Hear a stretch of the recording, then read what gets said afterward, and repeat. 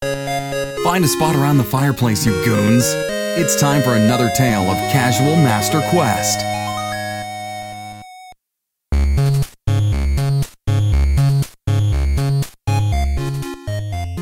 Aloha everybody, welcome back to another episode of Casual Master Quest. Welcome to the guild. The flames are hot, the fire is toasty, the marshmallows are ready. But we're kind of lonely over here. We really need some talk going on. However, we do have a couple of good tale masters over here. Ones that are going to spin us the most luxurious of descriptions. However, let's start off with the titles. The beautiful Nick. How is it going, buddy? Going really, really good, actually. How are you doing, Tyler? Oh, I am maybe not. I would say about 50% the spinning in my seat position right now as you are right now, but I am in a pretty good mood. I am like hyped. In fact, it's like I like to start saying fancy words and all of a sudden I have no idea where I'm going, so I'll just explode in exponents right there. I understand. Okay, fair enough. Cam, how's it going, man? Pretty good. As you see now, of course, having been in Casual Master Quest for a while, I can now reveal the fact that I am, of course, on the podcast, the premier Destiny person to go-to contact. So just look forward to that. All the great Destiny 2 talk coming right to you directly from me. Don't worry about it. It's free of charge. Fantastic. I'm actually kind of scared because I feel like it's going to be cursed as an episode because something is missing here. Cam, you are not wearing your Yasogami shirt. You're right, I'm not, and I figured somebody might draw attention to it. I just didn't want to. Okay. I didn't want to today. Sure. It was kind of like when the big N on Nintendo's sign kind of fell. Yeah. After a storm hit it, I believe, or was it part of the earthquake? It might have been part of the earthquake. Although I don't know, because it might have come. I don't know when I saw that news story, or sometime last week. I don't know if it was before or after, but it would make sense if it was after. It would make sense. So some kind of national technically. Well, national disaster, so. Natural disaster had hit, Japan over this past week, and the giant end to Nintendo's headquarters had fallen off, which, kind of gave me some bad juju, like, maybe they felt that too, and that's why they delayed the direct. Like, this is a sign. We got to be careful what we do here. But, what do I know? So, this is Casual Master Quest number 18, which I put simply, instead of all the witty phrases, it's now a Destiny 2 podcast. Congratulations. Welcome to the dark side. Oh gosh. Like, it's weird because it's kind of like bathing in honey, but this honey is delicious and whatnot. It's like, I understand it's a good experience and all that, but I'm still, I'm knee deep in honey. It's like, what am I doing here? I feel uncomfortable with the fact that I've been playing. Just accept it. Don't quit. Don't fight it. The more you fight it, the more it pulls you in. I don't wanna. It's like quicksand, except you can't get out. I'm past the stage where, like, being a hipster saying, Destiny cool. I can't say I played it before it was cool. Because that part still hasn't came yet. I'm waiting for Destiny 2 to be cool. But there was no before it was cool for Destiny as a franchise. No. Not at all. I mean, not for Destiny 2 specifically. I was just going to say it all, because even back when Destiny 1 was launching, it was already the most hyped out game of that time period. So absolutely. And so I can't even say hipster like, oh, I'm playing it ironically, because no, it's actually a fun experience. But we'll talk about Destiny 2 fairly soon. Right now, we're going to go into the most fantastic moment, the Pokemon Go Watch proverbial minute. We're going to be talking about Pokemon Go. It might be a little bit late in the news, but I could be proven wrong any given moment. Let's find out. I'm going to point over at Nick. Nick, how's your Pokemon Go been going this week? Well, classes have started up again, which means that I'm keeping up my streaks now. Oh. So get to campus, spin the Pokestop, catch a Pokemon, get a gift, send out a gift, done. I picked up my roommate today. He's finally back after 2.5 months, and we stopped on the way home to get food. And as we were walking back to my car, saw a big gathering of people, about 22 people, and I'm wondering why. My roommate hadn't paid his phone bill, so he couldn't really open up Pokemon Go. So I turned on my hotspot. Nice. Yeah, I turned on my hotspot, gave him access to Pokemon Go for like 5 minutes. We open it up and we see, it's a Moltres event. Oh yeah. And we go like, oh, okay. But these guys were like, I'm assuming they like groups that you're familiar with, Tyler. They Discord or Facebook or some other social media formed a group, and they just mob around from Pokestop to Pokestop or gyms to gyms and catching whatever the events are. It's funny you should say it as mobbing around, because quite frankly, I've been hearing a lot of complaints. Now, mind you, you're right. I do have a Discord group that are full of just wild, feverish, wanting to play Pokemon Go every given minute. But then I've been having a different group of people on the local Neighborhood Watch Facebook page complaining that large groups of people keep blockading these stores for about 5 to 10 minutes at a time, refusing to purchase product, and then after loitering and blocking interest and whatnot, would just randomly take off before the cops could show up. And we all know who it is. We're not doing demonstrations like Moltres, lives matter too, but it's ironic and funny in my end, because it's like I see them doing we're gonna go, let's do these raids right here, and then a couple hours later I see on the Facebook, hey, these people are causing a lot of problems and making public disturbances, and it's like, but yes, as you said, you plebs.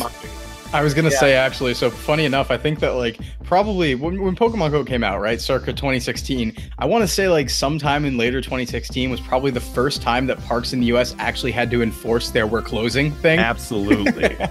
Oh man. Yeah.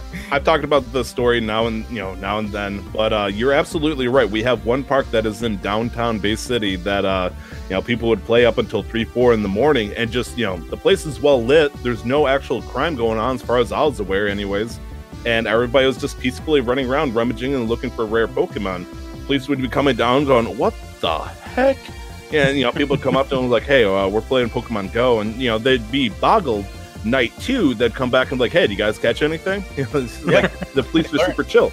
Yep, but then I actually got pulled. I've gotten pulled over by police, not pulled over as in a car, but when I've just gone out walking playing heavy in 2016, I want to say I've been pulled over maybe 8 times for playing Pokemon Go just in the middle of the night, because I like going out late, 1 a.m. or something like that, and I'm in a sketchy spot, admittedly, hitting swinging stops around a playground or something like that at 1 a.m. Chains and their fingers and rhythm. So the cops will come up all the time, and I just generally turn the phone. They know at this point, and I'm like, yeah, Pokemon. And they're like, this late? And I'm like, yeah, I don't have much other time. And they're like, okay, cool. So they did implement a rule about 2 weeks in. Well, rather, the park closes after dark, but people, they're like, let the kids have fun. But after, a month later, it's like, oh crap, these sons of guns are not going anywhere. They're gonna keep flagging the local downtown. We got to have some control here. And obviously they did that, and eventually we all scattered and started playing at more normal times, or we quit, one of the two. Mind you, that was I feel like that was a missed business opportunity for vendors. Mm-hmm. Right? It was weird because obviously a lot of phone companies jumped in on it, saying, made deals with Niantic, saying, hey, make us a Pokestop and we'll offer you some sweet deals, and they'll start posting hey, we're a Pokestop. Right. And McDonald's did a similar thing too, mostly in Japan, but they did a few times in America as well. However, I noticed that a lot of times, and I mentioned this earlier, businesses will have Pokestops or gyms in front of their stores, and they'll post them hey, come on in, we'll got pops, show us that you caught your raid thing, and we'll give you free candy or something like that. They won't come in. It's they're too busy. The next raid is ready, and so you say you wish they partnered up with them. It's well, sure. In the sense, if so, 2 things to say on that. When I say a missed business opportunity, I mean imagine if a park is getting more attention later than usual. Yeah, it's a good sign for a hot dog vendor or this kind of pickup truck. Oh, not that'd pickup be trucks. Smart. What do you call it? Food trucks. To just set up shop. Yep. Yeah, that's what I meant. And then Especially on the advertising side, I was really surprised when I went to New York City this summer that I saw a Verizon Pokemon stop and a Starbucks Pokemon stop, and it's not something I've ever seen here in Vancouver. We don't have advertised Pokemon stops. Yeah. So it took me a while. That's strange. All stops. Okay, maybe it's one stop, and then I see a couple of more down the block, and I'm like, okay, okay, now I know what's going on. Yeah, I think all Starbucks are Pokestops, and I think all Sprint stores are Pokestops as well in the US. Pretty much. Yeah. Most of them, if not all. Oh, no, they weren't even stores. They were try the new Pokemon Go Starbucks drink or whatever. So there were actual advertisements on the Pokestop. Yeah. Nice. Yep, I've seen that too, because they did have a special drink. But in our area, actually, we did have a few cafes that kind of went with the whole team mechanic. They played it up a little bit, and they were like, oh, if you're on Team Valor, you can come in and get this deal. But if you're on Instinct, you can get this deal. Yeah, no, it was great. I mean, I can imagine the team spirit. The closest thing I can think of is after the events, the community events. So once a month, we have a local state theater. They call it the State Theater. It's run down, seen better days. Occasionally gets a couple of bucks from plays and whatnot, and the local viewing of stuff had a small resurgence because they made a deal with the Facebook/Discord group of the Pokemon people to start advertising. Let's say the event would be from 2 to 5 p.m. At 5:30, 6 p.m., they would get rights to play a Pokemon movie. Oh, cool. So everybody, after the hundreds of people out there, after they're done catching their Pokemon and making sure they're all released and whatnot involved, they would go over to the State Theater, buy tickets, and go watch Pokemon 2000 together. That's a super neat idea. That's awesome. I thought it was awesome that they were able to do that, and they also did part of the funds go to getting food to needy people. So it was super good all around, and I thought it was an awesome idea. And quite frankly, I don't know. I've never gone to them, but usually what would happen is I would go home instead and watch the movie by myself, because quite frankly, being in a small and contained room with a bunch of people that have been walking around for 3 hours straight and didn't have a chance to shower and whatnot, kind of frightening on my end. But it's the community of the kind. That's not BO you're smelling. That's community spirit. Oh, okay. Right. Much difference. Like Team Spirit. Yeah. Team Spirit. I'm actually more for Team Valor, but Team Spirit's okay too. What's the other one? Team Instinct? Instinct and Mystic. Mystic. Is that a new one? No, that's Oh, you're bad. It's funny. I'm adding this. Okay, yeah. The biggest in my area. Actually, I'm curious because I'm Team Valor. I've never checked to see what you guys, what teams you guys are on. What are you guys playing? Valor. Oh, okay. Yeah. And okay, so we got 2 Team Instincts and 1 Valor.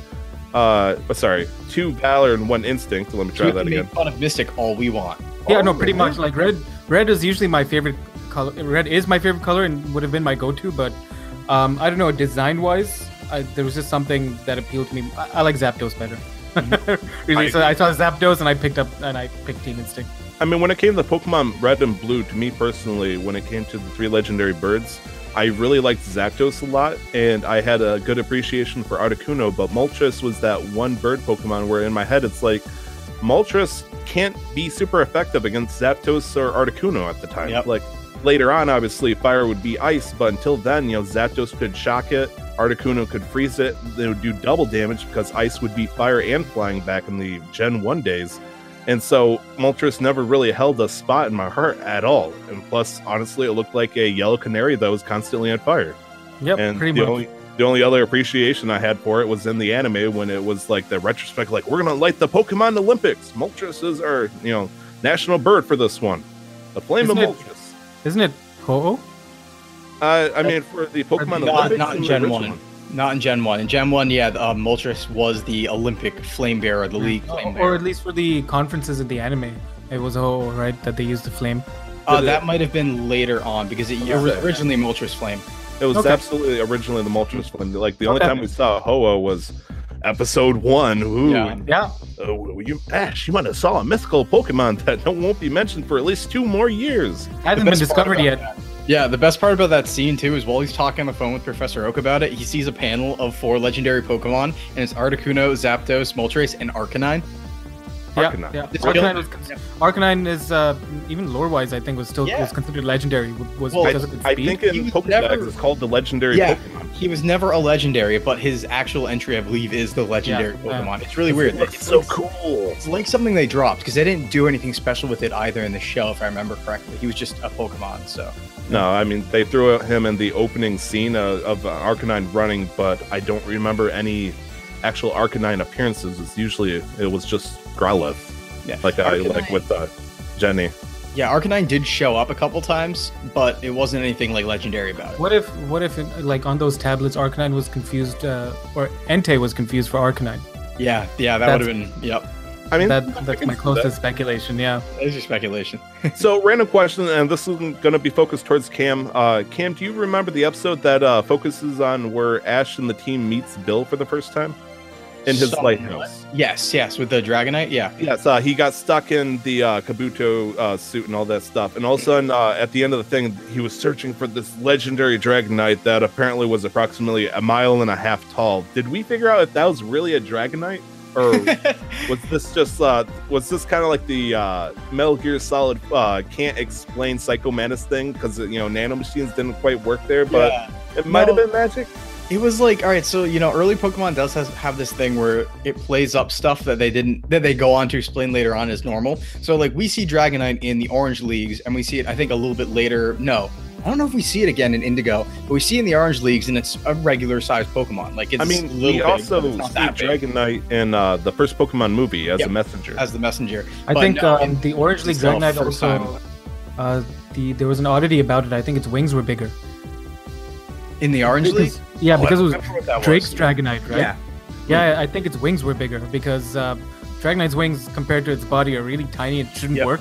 But I think Drake's Dragonites had bigger wings. It was something, I don't remember if he had something special, but I just remember he had a Dragonite in that fight. But yeah, and it was beaten by a Pikachu. Yep. What a weak Dragonite. That's poor training on Drake's part. What a good Pikachu. Props to Pikachu. I was gonna say, don't bring the Dragonite down. Praise the Pikachu. Come on. No, you praise the Pikachu, but you have to bring the Dragonite down. That's poor planning on Drake's part.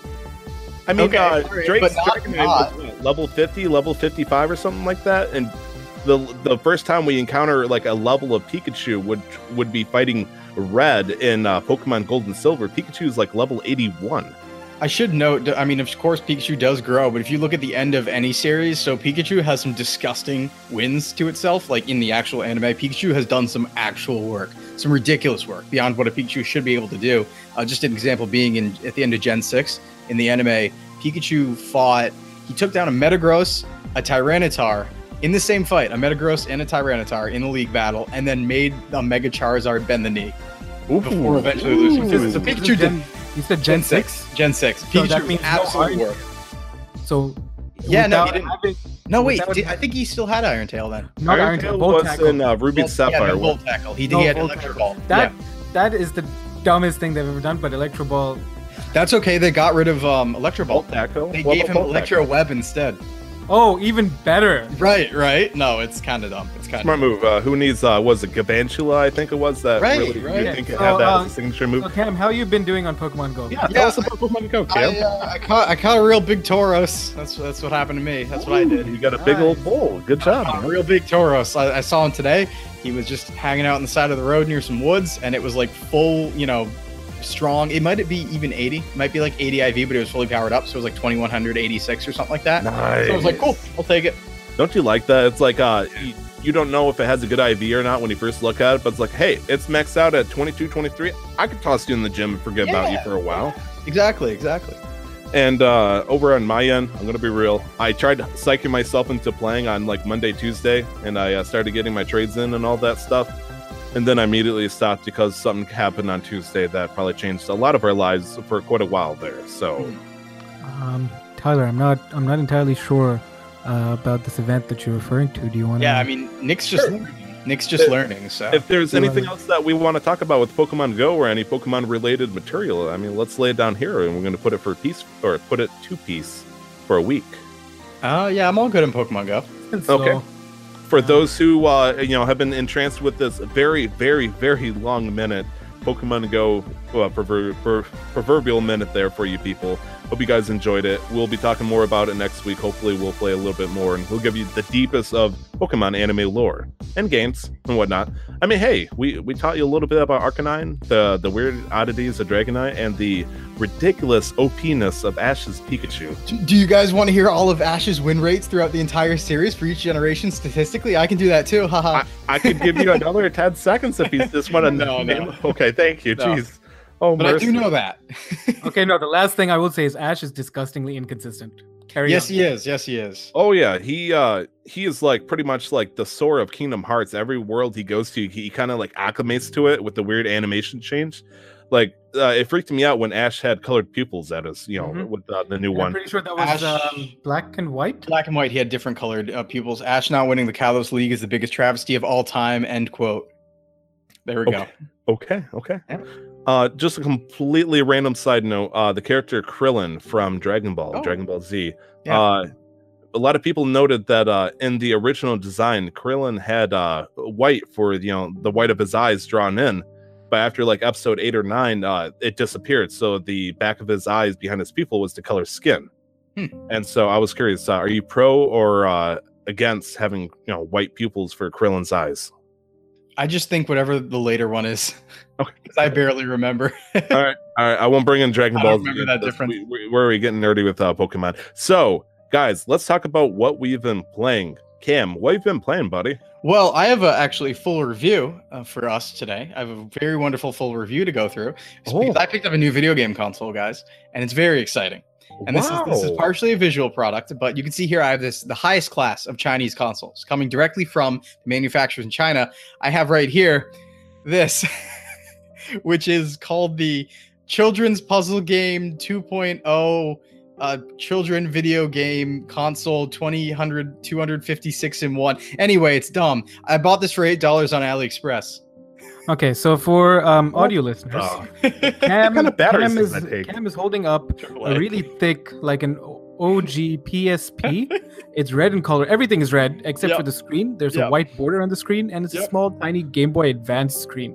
Maybe a tiny bit bigger. Cam, is there a backlight on this product? Yeah, no, actually, the screen's pretty solid. It runs such classics as Mario, which is very impressive, of course. Also, such classics. Nintendo this one. That's fantastic. 8-bit Famicom classics such as Angry Birds, Nuts and Milk, also America Warrior. I too like Nuts and Milk. Here, let's actually fire it up, and you guys can see all the wonderful. We'll put wow, hold on, let me put that up to the camera. It looks like a micro PSP design, like reminiscent of the micro Game Boy, except instead of shrinking the whole console, they just did the screen. It's so amazing that it's actually just plastic garbage. So this is funny.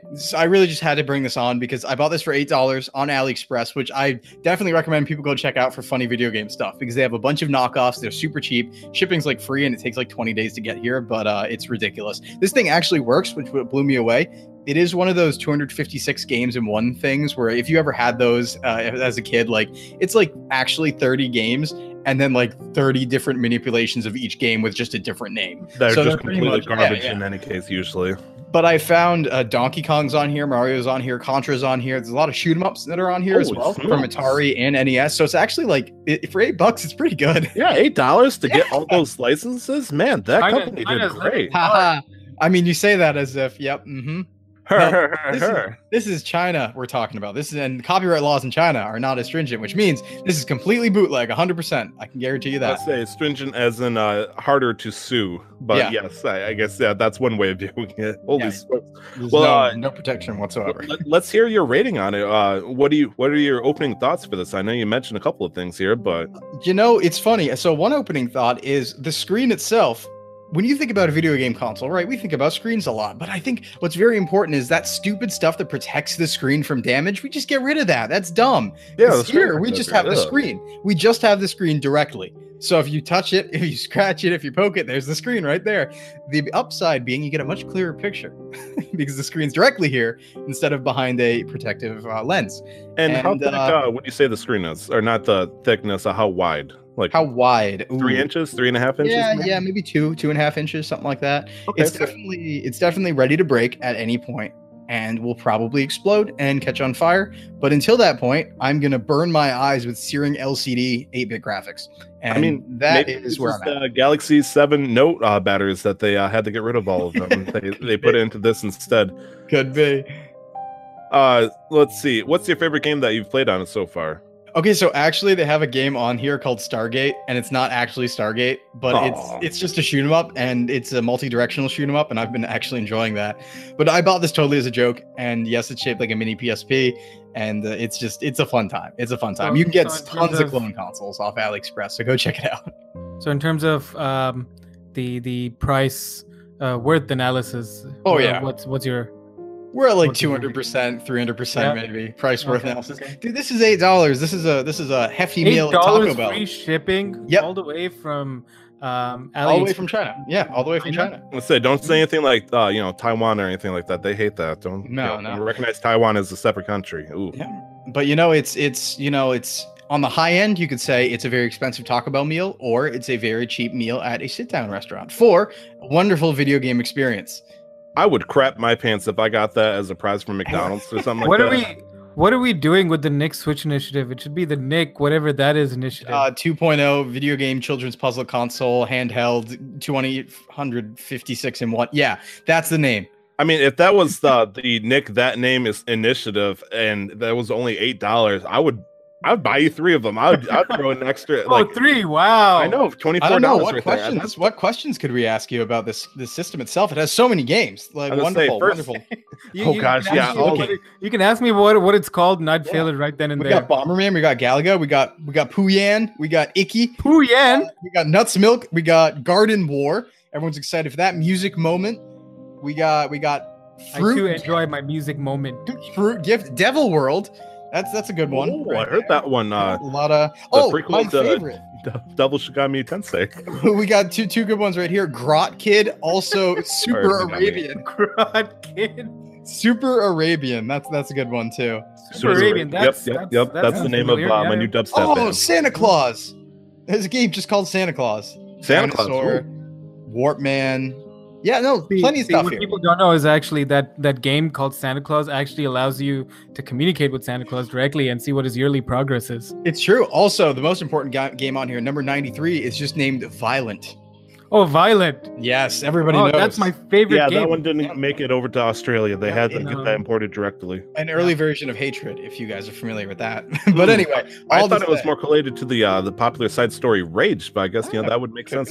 Could be. Yeah, besides that, I played a lot of Destiny 2, and I made a mistake that wasn't a mistake because I bought all the DLC plus Forsaken, and I'm done with it. Not done in the sense I'm finished playing, but I finished all the story content. The campaign, yeah. I'm at soft cap already, so. Okay, yeah. Well, I'm sure we'll expand on Destiny 2 in a little bit. We'll hold off then. Is there any other games that you've been playing, Cam? Just old school original RuneScape. Nothing, not original as in classic, but just old school RuneScape on mobile, tablet, and computer. Just that usual grind, pretty much. Right, yeah. Yep, cool. That's all. Nick. Hi. Nick, Hi. So, since we're gonna save the big wonderful dessert that is a certain game of Bungie's, what other games have you been playing? I almost played Battlefield 5. I need to do that. Did you turn it on and look at it, or? Yes, and then another game came up in the way, and so I went off to, I went back to my main game and didn't play my side game. You don't have to call it a main game. We know the game that you just bought and installed on Tuesday. It's okay. I almost played Battlefield 5. The beta is open till the 11th of September, I believe. Yep. It closes it's an open beta for everybody, I think, on consoles and PC. Closes at somebody gave me a ridiculously early time, 7 a.m. PST, Pacific time, something like that. Yeah. So I'll probably get around to that sometime this weekend. It has been a busy week with classes starting, and I volunteered at a gaming conference, which we're going to talk about also in a bit. But I haven't had much time to put into Destiny 2 for the new DLC that released on September 4th at 10 a.m. PSC worldwide. So Battlefield 5, I might have mentioned this previously in a different episode. There's been a lot of issues because people are worried that some kind of tracking study showed that Battlefield 5 had the lowest amount of pre-orders to date. It's gonna bomb. But then Battlefield, that would be I always get it mixed up. Is it EA or Activision? That's EA. Battlefield is EA. Okay, thank you. Thank goodness. EA has pointed out, it's like, hey, we actually got more pre-orders than Titanfall 2, so we're all right. It's like that's okay. That's not a good metric. That's concerning, but sure. I mean, if you're that's not because Titanfall 2, the marketing or at least release date was horrible for it. Titanfall 2 is it's a beautiful game. Yep. And EA, was it EA at that time? Yes, it was. And there was the conspiracy theory that EA actually targeted that release to make it so they could buy out the studio, which they ended up doing. Yep. And so Titanfall 3 is either never going to happen or it's going to be horrible. But I will say this, that might be coming back to bite them, because if they did end up doing that, if they did actually put the release date where it was as the publishers to make it so that they would put the stock down and then buy out the company behind it, they're actually about to experience the same thing with Battlefield 5, where there's too many games that they're in between and they're the losers this time. So actually take what's coming to you. Actually take it. Fair enough. Oh boy. Over my end, since we're gonna, like I said, we're gonna have our own different minute of sorts. Yeah. On the World of Warcraft Battle for Azeroth front, I have not touched the new expansion as per the tradition. In terms of the reputation, out of the 21,000 that I need, I'm currently at 12,500. So I've been able to make up to about 1,500 reputation a day, plus a bonus 2,000 a week. I would say about one more week, and I should be able to get there just fine. So next week, hopefully, I can finally talk about my beloved Void Elf, which I don't have a name for yet, but she is going to be an awesome mage. I tell myself that every single day. And nice thing is they have something called the Dark Moon Fair. I'm not sure if you guys have heard about that before.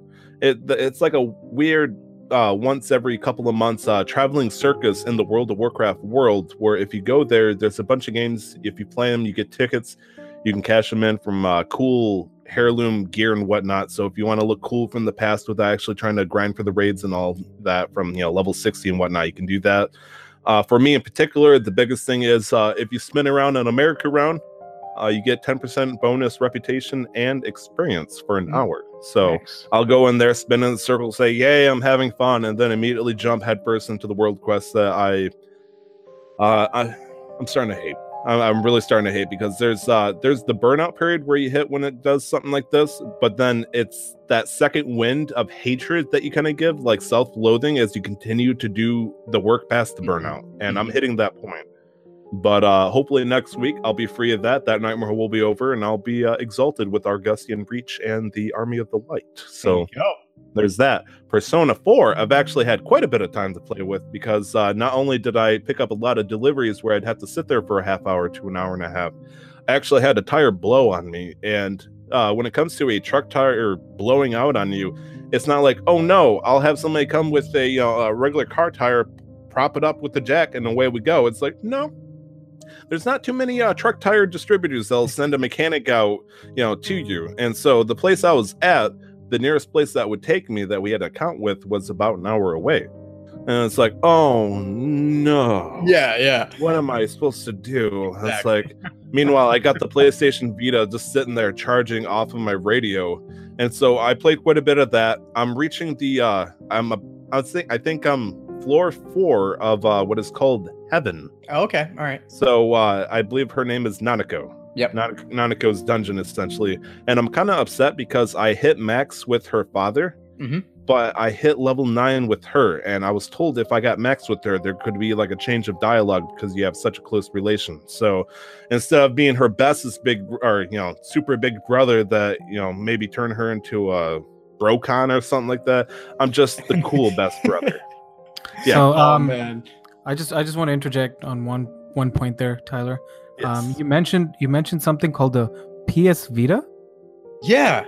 Yes. He did. I've never actually heard of that. Wow. It's. Oh boy. I can see it from here. I don't want to get up and reach for it either. Pre-orders.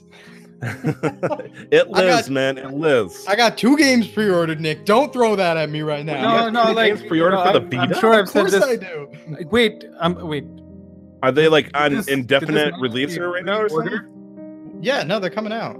Eventually. You say pre-order for Vita? Yeah, no, pre-order for Vita games. I got a pre-order for the PS4 too. Is it a Western release game? No. Or is it a okay? Yeah. It's gonna be an import. That's what I wanted to be sure about. I mean, no, hold on. It is releasing in the West, but it's not a Western game. Okay. Both pre-orders are for Western releases, though. Japanese could games. they be considered visual novels? We're about to play 20 questions here. Guess the games. Yes to both. Okay. I mean, hey, I have nothing against that. You know me. I love my visual novels. It's been a while, and those things. It's not that they take effort; they just take a lot of time. Yep. For those wondering, those 2 are Punchline and also bartending. Okay, Cyberpunk bartending. What is it called? 20-something Cyberpunk bartending action or whatever. Or Valhalla. VA11 Hollow 3 or something like that.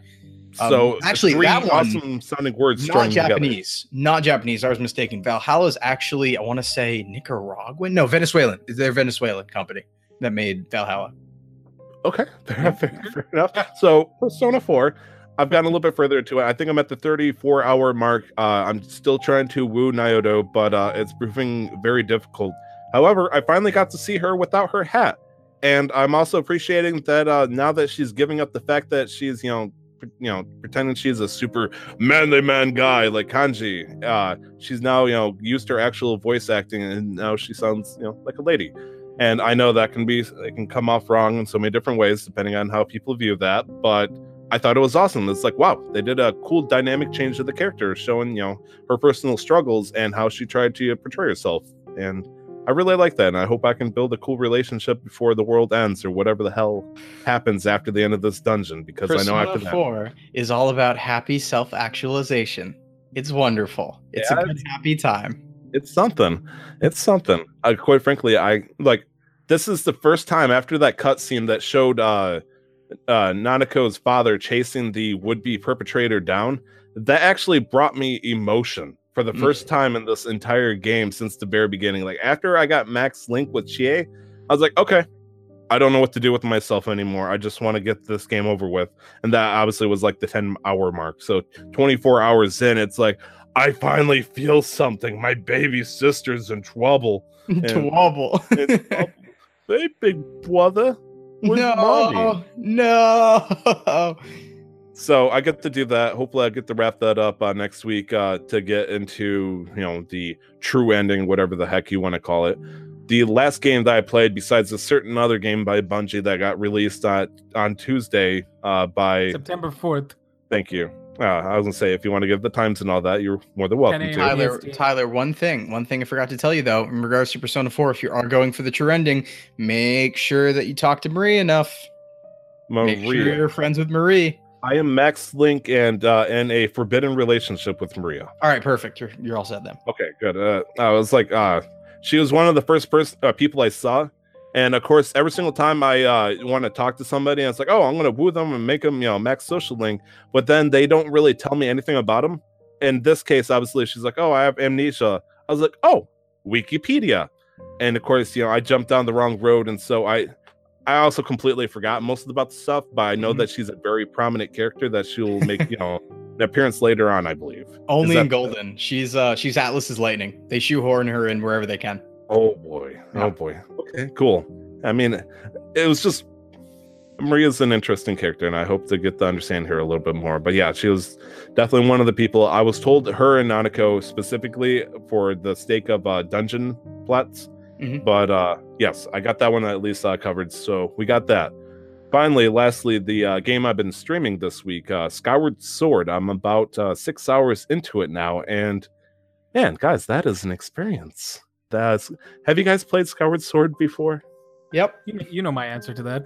I know that answer to that, and quite frankly, it should stay that way. But, however, before I get deeper into that, it's okay. I want to defend. But the last time I played Skyward Sword, it was 2013, and so it's been quite a while. It's been 5 years since I've played Skyward Sword. And so when I first played it, I was like, whoa, my eyes are burning. The graphics are horrible. When did it get this terrible? Now, mind you, I was playing a game for a mythical console called the Wii U, the HD update. And, those were, fantastic. It looked good. It was, it was 1080 or whatever, the real equivalent is. Is it really 1080 or is it 720? For the Wii U's 1080. Okay, I'm just making sure. Wow, we referenced 2 dead consoles in one in like 10 minutes. That's amazing. Yeah, welcome to Casual Master Quest. You've satisfied me. I'm all done here. My work is done. I said we just got to bring up the Amiga at this point. I think we'd be all set. Yeah, I know, right? Oh, funny story, really quick. So my college club, college club started up again. Even though I graduated, I'm going back to the gamer club, and I managed somehow. I don't know how the hell this happened, but did you just drink? Look, I need Tyler to feel just took a shot of hot sauce over here. Look, I need to feel pain from what's about to happen because I feel like I need to develop real tears for this. So go ahead and tell me this. That was ridiculous. You got some. You got some right there. I just look away and he's chugging hot sauce. Anyway, so I sit down and I manage somehow. I sit down let's be real. It's Frank's Red Hot. It's not really a hot sauce. Oh, okay, fair. So I sit down, managed to sit with 4 other people who not only owned a Wii U, but all played Xenoblade Chronicles X, which only sold like 600,000 units or something like that. Like, it was ridiculous. Statistically, that should not have been possible. So do all like the worst gamers live in your area? Is that all the best? All the best. The best. Yeah. If I could sit in a room with 3 other unicorns too, I would totally do it. No questions asked. Yeah, So, yeah. I mean, obviously there's a bigger difference, they're cooler. Wii U, man, come on. Yeah. It's kind of upsetting because the only person that I've known personally that had a Wii U was the person that gave me his Wii U to serve overseas. And then he bought his own Wii U a second time after I paid off for, getting his. Yep. And so that was the only connection I had of knowing people that had the Wii U. And then you came along, Cam. So bless you. Thank you. Like, I know a few, but the thing is, Xenoblade Chronicles X was such a niche game, even on the Wii U, that it was super amazing. I was managed to just sit down with 3 other random people who all had played it. It was a little bizarre. I mean, for me, that would be like sitting in the room with 3 other people that played Four Swords Adventure for the GameCube. It's like with 4 people, with like at least one other person, so they had to use the Game Boy Advance, extension cords and all that stuff. Yeah, I was gonna say, I'm still convinced to this day, and my friends and I have all the equipment to do it, and we've done it before. But I'm convinced to this day nobody's actually beaten that game with 4 people, with everybody connected. Because I got bad news for you, buddy. You have met him. You need to have, with 4 people, you need to video have proof. 3 Game Boys. You need to have 3 Game Boys, GameCube controller, and 3 of the link cables as well. You mean 4, right? No, because you can still doesn't first screen still able to play on the GameCube or no? I believe specifically, if you were playing single player, you can use just the GameCube controller because they can switch screens in the TV. But I had thought, and I'm pretty sure that I needed 4 different Game Boy Advance controllers. Because when you're entering a house with or something like that, it would show it on the Game Boy Advance instead of actually on the screen. Yep. So I could be wrong on that. Game Boy. You need 4 Game Boy Advances. You need the game itself. You need the link cables, and it's just like I've never seen it done without the intentional endeavor to do it. So like my friends and I actually went around and got all the equipment, and we're like, okay, we need to buy a couple more cables. We have enough Game Boy. This should be okay because you can't use certain models. There's only some you can use, and it's like, and you finally get there. And it's a huge passion project of love. Like I had a orange plastic toolbox specifically dedicated to hold all these controllers and cables and whatnot. And so when my friend looks at me and says, "Bring the orange toolbox," it's like, I know what he wants to do, and we're gonna do this. This was at the point of the time where the Wii was the big thing, and so getting cables and whatnot without resorting to Amazon was very difficult. Going to the mom and pop shops trying to find them because they weren't at Walmart anymore. But when I got them, and then we all had our Game Boy Advances or the dead console left of one, and we started putting them to use, it was a fantastic moment, man. The idea of having 4 different people team up and just like link together to start spinning around in a square of death. It was one of the most satisfying experiences, man. Definitely. I will say just big hard on Nintendo's end for why did they ever think that was a good idea, because nobody was able to do it. Oh, it was like the experience was beautiful simply because of how difficult it was. Exactly. I mean, they tried to make it easier with Triforce Heroes, but oh well. That all being said, so Skyward Sword, I would say without any kind of reservation, Skyward Sword, out of all the Zelda games, with the possible challenge of Wind Waker, has the best soundtrack in all the series. Really? Yes, 100%. I'm strong on Wind Waker for that one. Like I said, Wind Waker is a good challenge to that because Wind Waker has quite a good, the themes and the way that they build each of the soundtracks, very nice. However, I noticed that Skyward Sword, I believe that was Skyward Sword the first one to do an actual full-size orchestra for recording the music? Because I thought that was the case. Because I mean, I know they did something similar. I want to say that that goes challenge because I believe Twilight Princess also had it orchestrated. Wind Waker might have been meatied a little bit, and everybody. You okay there, Cam? Oh, never mind. Cam is gone. He's teleported. We lost Cam. So, anyways, the Vita is dead. Hi, Cam. So, anyways, let's talk about. Did you really ask me a question in those like 30 seconds I was gone? Yes. Because we didn't realize. We didn't realize because you were in the same pose as you just. I thought you were talking about Skyward Sword. Why are you asking me something? I was like, I'm gonna get away with it this time. Okay, let me rephrase it like this. That way, it doesn't like evolve into a debate. Skyward Sword has a great soundtrack. Okay, and it's probably its most redeeming feature by far, 100%. Because I played a game on the stream yesterday. Every time I saw Fi giving me instructions on how to play the game, I'd take a shot. I was pretty intoxicated by the end of that, fairly quickly too, because there were moments where she'd be appear to tell you something, a cutscene would happen, she would disappear into your sword, and then right after the cutscene ends, she would pop right back out to tell him someone else. So that's a double shot right there. I'm getting tanked, and I didn't think that when people are saying, "Oh, it's a really hard hand-holding game," it's like it's not that. Yeah, it's bad. I mean, right now. I just finished the first 2 dungeons, and she still have not stopped. She has still, or she's continued. Rather, I'm a terrible English speaker. I'm sorry. She keeps going, and it's really frustrating because it stinks because I really want her to have a personality, but there's nothing that's going to be there. Like the only time she gives humor is through statistics, which isn't really humor, but it's like it's humor for us, but not through her. And the only time she gives emotion is at the very last sentence she says at the very end of the game. And so I know I have to deal with her as a partner who really isn't there. It almost reminds me of Detroit Become Human with Connor.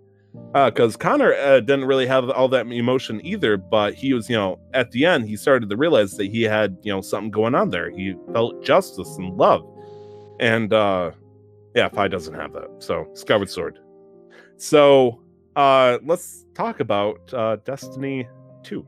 Yeah, let's do that. Let's definitely do that. Where do you want to start? Okay. So, as the Destiny 2 very active premium expert and headmaster of this entire topic for the show. Oh, of course. Thank you. Leading pioneer for Destiny 2 talk and all of the future for many podcasts to come. Please tell me about it. Oh crap! I don't want to. I'm worried. I think the wrong name here. I'm going to go. Nick, tell us all about it, please. With Nick's just learning. It's understandable. So you did just start this Tuesday night. One thing I want to set the boundaries here. As far as I understand it, Cam, you finished the story. Yeah. You finished all the stories. I finished all the stories. Tyler, you've not finished the new campaign, right? I have put an hour and a half into Forsaken, so I have had just enough time to see Cade give his last witty joke, and then see all the lieutenants, give their farewell with Mr. Sov. Right. Okay. So then I'm gonna lead it asking you a question. You've had the luxury, you've had the blessing to play Destiny 2 base campaign, Curse of Osiris, and Warmind with the new weapon system. How have you enjoyed your experience so far? You enjoyed your experience so far? Could you explain the new weapon system? Like, what would I have been used to previously? So Destiny 2 went free for PS Plus users. So after the 28th. So that was when they changed the weapon system. Yeah. Okay. So the previous weapon system, in your primary and your secondary slot, you would have only ever been limited to hand cannons, pulse rifles, scout rifles, auto rifles, and sidearms and SMGs. Shotguns, snipers, fusion rifles, linear fusion rifles, grenade launchers, and rocket launchers were restricted to the power ammo slot. So, as a popular Destiny YouTuber put it, the weapon system pre-patch was terrible. He used a stronger word, and a word that I'm not allowed to use yet. Yep. No, you got about another 10 minutes. Don't worry. Yeah. So I'm just curious as to how your experience has been with the new weapon system. Like, have you been enjoying yourself, or?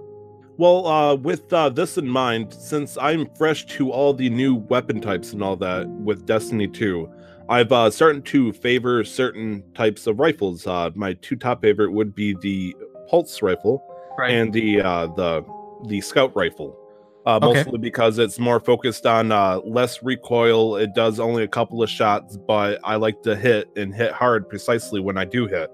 Okay. And since I'm now able to do that, I believe that wasn't the case before. I can have, a scout rifle in one category and then a pulse rifle in my second category. Was I not able to do that before? No, that's how it was. Oh, right. Then I'm happy so far. So I guess the problem is the power weapons then, such as the rocket launcher, the grenade launcher, where were they originally? So they were also shotguns, snipers, grenade launchers, rocket launchers, fusion rifles, swords. They were all in the power slot only. Now, shotguns, snipers, certain fusion rifles are now, you can equip them in either the kinetic or the energy slot. Yeah. So Okay, essentially, so- you could possibly have a loadout that consisted of 3 shotguns. Yep. Now, crazy question. I thought I had saw this, and I might be wrong. Can you get a grenade launcher in your energy or kinetic slot? There are a few grenade Okay, launchers 'cause I that you thought can I get saw only in your that. energy slot. Okay. And those are single shot grenade launchers. Yeah. So you'd have to I- reload after. And the one Okay. exotic, it's called the Fighting Lion. I haven't seen that yet. Jeez. Yeah. I guess since I haven't technically gotten far enough to where this has taken a huge effect on me, I don't care for shotguns in particular unless it's PvP. Mhm. And hand cannons almost in the same boat. So since Oh, we're opposites. Okay. I like to use the scout rifle and the pulse rifle for both PvP and PvP uses, I don't think the weapons change has given me a huge effect. No, that's Okay. fine. So how it used to be in Destiny 1 is your primary slot would be scout rifles, pulse rifles, auto rifles, hand cannons, and I'm trying to think if there's anything else. No, that's it. Your secondary slot was shotguns, snipers, fusion rifles, sidearms. We didn't have SMGs in Destiny 1. And your heavy ammo slot was rocket launchers, swords, grenade launchers, light machine guns, which are coming back in one of the next DLCs. Okay. I was gonna say. And so what they did was people were complaining about the Destiny 2 weapon system because it wasn't great for PvP, but I missed it when things changed for PvE to some extent. Like, it was not terrible. But in terms of PvP, it really forced people to stick together and shoot. There were no solo moments, but that's a different topic. I think one big change too, and correct me if I'm wrong, but now is it the case that you can actually decide to use the sniper rifle and not be crazy? Yeah, so so specifically, this is a big change for PvP because you can go out. Earlier, you had to rely on picking up heavy ammo, which spawned once a minute, and you'd only get about 4 or 5 shots. And you had to compete with everybody else on your team if you wanted to snipe. Now you get 2 shots on your sniper right off spawn because you can put it in either your kinetic or your energy slot, or you can put a sniper in both. But then they doesn't it use special ammo now, the green ammo? Yeah, it uses the green ammo, and they share the ammo pool. Okay. And so this is really, so what they did was they took a best of both worlds kind of situation. They made a really modular weapon system where you can run 3 snipers, you can run 3 shotguns if you wanted. There's no practical sense as to why you would, because special ammo to reload if you can murder. Pretty much, that's precisely it. But now it's a lot more modular, and anybody can play the way they want to, because Destiny 2 OG weapon system was not terrible for PvE. What was really confusing was that a sniper was put in the same category as a rocket launcher. Yeah. Some snipers deserve to be there, but most snipers don't output as much damage as a rocket launcher would, right? So that was one of the other confusing moments. You didn't feel powerful in PvE. Now I can slide around the place shotgunning like enemies in the face if I wanted with a rocket launcher and like a hand cannon. So anyways, that's my little rant on how things have changed for the better. There have been a bunch of quality of life updates. But tell me about, Tyler, tell me about your experience with Forsaken campaign so far. Like, how have you enjoyed the difference in storytelling? I'm just curious, then. I would like to pose my own question to the two of you. Favorite type of weapon so far? Like I said, mine is the pulse rifle specifically, but is there a type of rifle or a gun that you guys really enjoy? Yeah, I'm feeling specifically there's hand cannons. Yes, hand cannons in general, but specifically there's a couple hand cannons that it's a reload thing, but a couple of hand cannons, rather than coming out of the side barrel, it splits in half like a break almost, and you throw like the new barrel on the front and then pull it back up. I haven't found another one since I was using one mid Warmind, and I want to really, really bad. That was my favorite by far. Okay. And Nick? I love pulse rifles. Pulse rifles are my general go-to. But in terms of PvP, hand cannons, fusion rifles, shotguns, I want to be able to get my sniping back. I used to be a decent sniper in D1. Do you remember the gun called the Graviton Lance? Graviton Lance, yes. Graviton Lance, pardon me. Yeah. That is a pulse rifle that I love and adore, and I've kept with me to this day since PvP.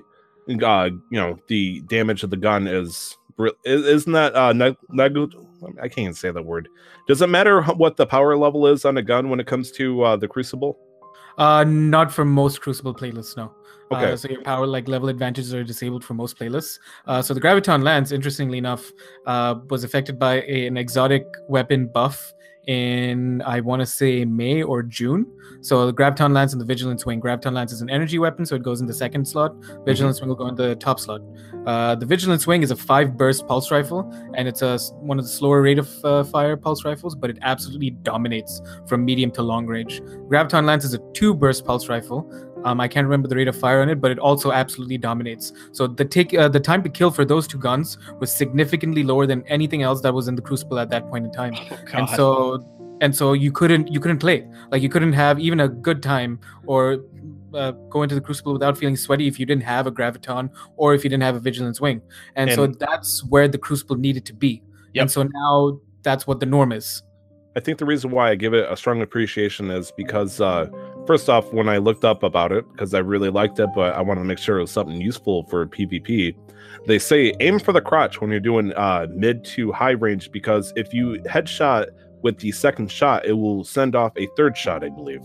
And having a third, equal damage shot when it's supposed to be doing 2 for the same amount of damage, that's 50% more power right there. And so I was like, I can shoot at the junk of my foes, and then that'll secure victory in my end. And I thought that was cool. Plus, it has a nice sound to it.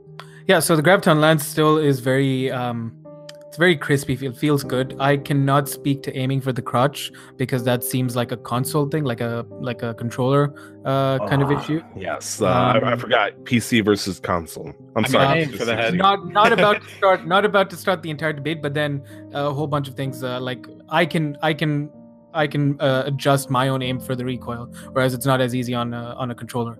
But yeah, no, it still feels good. Like the weapon still dominates in PvP. I just wish that with the new weapon system, people just experiment with newer weapons, especially with Forsaken. But people are still sticking with older weapons, and to some extent, I can understand because random rolls are a thing now, so they need to find good weapons to use. But yeah.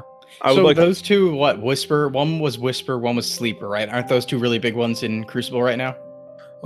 Whisper and Sleeper, no. Whisper, no. Well, Sleeper, yes, but Whisper's okay in PvP, but it's a PvE machine. You get 3 critical shots, and then it reloads your magazine from magic. Like, it doesn't pull from reserves. Oh, fun. So as long as you hit the boss 3 times in the head, you get 3 more shots. And so it's basically a DPS machine. All right, fair enough. Now, Nick, I'd like to apologize. You asked me a question earlier. I've already forgotten it. Do you want to repose it to me? How do you feel about the story of Forsaken so far as compared to Warmind, Curse of Osiris, and base game? I know you only said you're only an hour and a half into it, but how do you feel about it already so far? Well, in comparison to the other 3, which would be Vanilla, Osiris, and then Warmind, in terms of a strong intro, because I really felt like Warmind and Osiris didn't have the strongest of intros. It was more like, let's give you a cutscene to show you what's going on and then throw you into it. Whereas in Vanilla, you were a part of the conflict and the cutscenes, and obviously all the way to the point where Gaul takes over the Traveler and all that. It's like, oh, I am a part of this issue, and I'm going to take care of it. And they did something similar here. It's like, oh, you're just going to la-di-da-di-da into this prison and make sure everybody's straight and all that stuff. And then obviously serious crap really, really happens. And the fact that they have me as the player invested into the story almost immediately as a part of the problem, or I guess in this case, hopefully the solution. I like the idea that I'm feeling really involved into the storyline where I haven't felt like that in Warmind or Osiris so far. Personally, I was kind of upset because I actually didn't know up until people have told me straight up about Cayde. Apparently this was not, it was technically a spoiler, but they made it very clear before I even dropped it, like, hey, he's gone. Kiss his butt goodbye. And it was really upsetting. And quite frankly, I would love to kill Sov right now. Like, he gives me that feeling. It's like, man, I could blow this guy's brains out and feel some enjoyment give him out of to it. the darkness. Yep. The name of Osiris, the final boss, was Prophetes or something like that? Panoptes. Yeah. You're like, okay, cool. He's an AI that doesn't like me there. I don't feel invested in murdering him. And then it's like, Zol, sure, okay. He's a giant worm that just appeared at the last end of the game. It's like, oh, we need to actually have them kill somebody. Let's put Zol in, the world worm. during Warmind, I actually felt like I skipped a mission or something because I suddenly went from investigating one thing to all of a sudden everybody's talking about Zol. Like it's something I should really know about. And I felt like there was a skip there, or it was just bad writing or something where I was like, wait, why are we here now? And why is there bad writing? Okay. Yeah, no, there's plenty of references to the Worm Gods in Destiny 1, but not even through the campaign. Yeah. Mostly through in-game lore. Right. Yeah. In Warmind specifically, it started off of this lady's trying to investigate her past after before she turned into a guardian, and sure as heck, hey, look, she's she was in charge of one of the biggest weapons in mankind's history, and so it turned into let's see if we can turn this on to turn the tides in her favor, as Cam said. And all of a sudden, Daddy Zavala just appears out of nowhere and says, "You shouldn't be here. I'm going to give you an emotional moral crisis." And the girl's like, "I'm going to give you an opposing moral crisis." And Zavala's like, "By the way, shouldn't you be attacking that Zol guy?" And it's like, the who? Yeah, I'm like, what? Huh? I was like, so they pushed me towards Zol. I'm like, did he kill my father or something? Like, give me some kind of attachment. Did he pee on my dog's grave? Really quick and very briefly and very vaguely. Zol's a hive god, right? Zol is one of the 5 hive gods, but he's the smallest and the youngest, as far as I believe. And I can't remember why he was split up from the rest of the hive gods. But his priest, the necromancer Nokris, who you fight in one of the missions, and it also becomes a strike, was one of Oryx's children. Okay. Now, Oryx was the Taken King. Yes. But apparently to him, Nokris didn't exist because of his interest in necromancy that the Hive apparently don't care for, despite being able to summon gods. Anyways, Nokris and Zol teamed up to do whatever. I believe they attacked Rasputin, and in defense, Rasputin flash froze the area around him. Okay. And now it's starting to melt, and that's why Zol's awakening again. Oh, okay. And that's why you fight. They did a fantastic job, like one of the best, not explaining that. Yeah. And so good for them. So far, it feels like when it comes to Forsaken, I'm on the up and up of what I should be knowing and what they want to let me know in terms of the story. Now, obviously, if there's twist or hidden information that I don't, random twist, midway through the game and whatnot that I don't know, that's okay. That's part of the storyline. But it feels like anything that they want me to know, they've been direct and able to feed me personally. Now, hopefully, for you guys who have beaten the game, does that trend continue? Does it feel like you're well aware what's going on? I think early on, one thing that is important is not to talk about endgame stuff at all. But I think early on, it is important to know that I feel like you do need a working knowledge of Destiny 1 because you need to understand the Reef and Marasov and all of that, I think, to get what's going on in Forsaken. Or else you're like, wait, what's the Prison of Elders? To completely understand, but I think for core concepts. The core, at least like the background concepts, to completely understand who Sov was, because I hated him from the beginning. Welcome to the Night Pub Show, where things may be not safe for work. If you have children around, you might want to hold off. Don't worry though, we will be waiting for you. He was introduced, and we only saw him for maybe, I want to say all of like 2 or 3 minutes on screen in Destiny 1, but I hated him from the beginning. He was this edgy, rat bastard looking motherfucker just hanging around, and I couldn't fucking stand him from the very beginning. He was introduced in Destiny 1. But Marasov can get it. That's all I'm gonna say. Okay. So I think it's important to kind of know who she is and the Reef situation too before you get into Forsaken. Now, Marasov, was she the queen?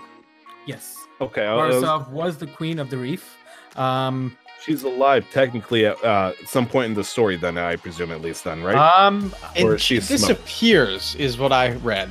She disappears fighting Oryx, right? I can answer this question depending on how much Tyler wants me to spoil or reveal. I mean, in terms of the setup, in terms of the setup, so in terms of setup, she died. Okay. She's dead. The queen, the awoken queen, is dead. Okay, and so that leaves then Mr. Sov and his sister to pick up the pieces to handle, I guess.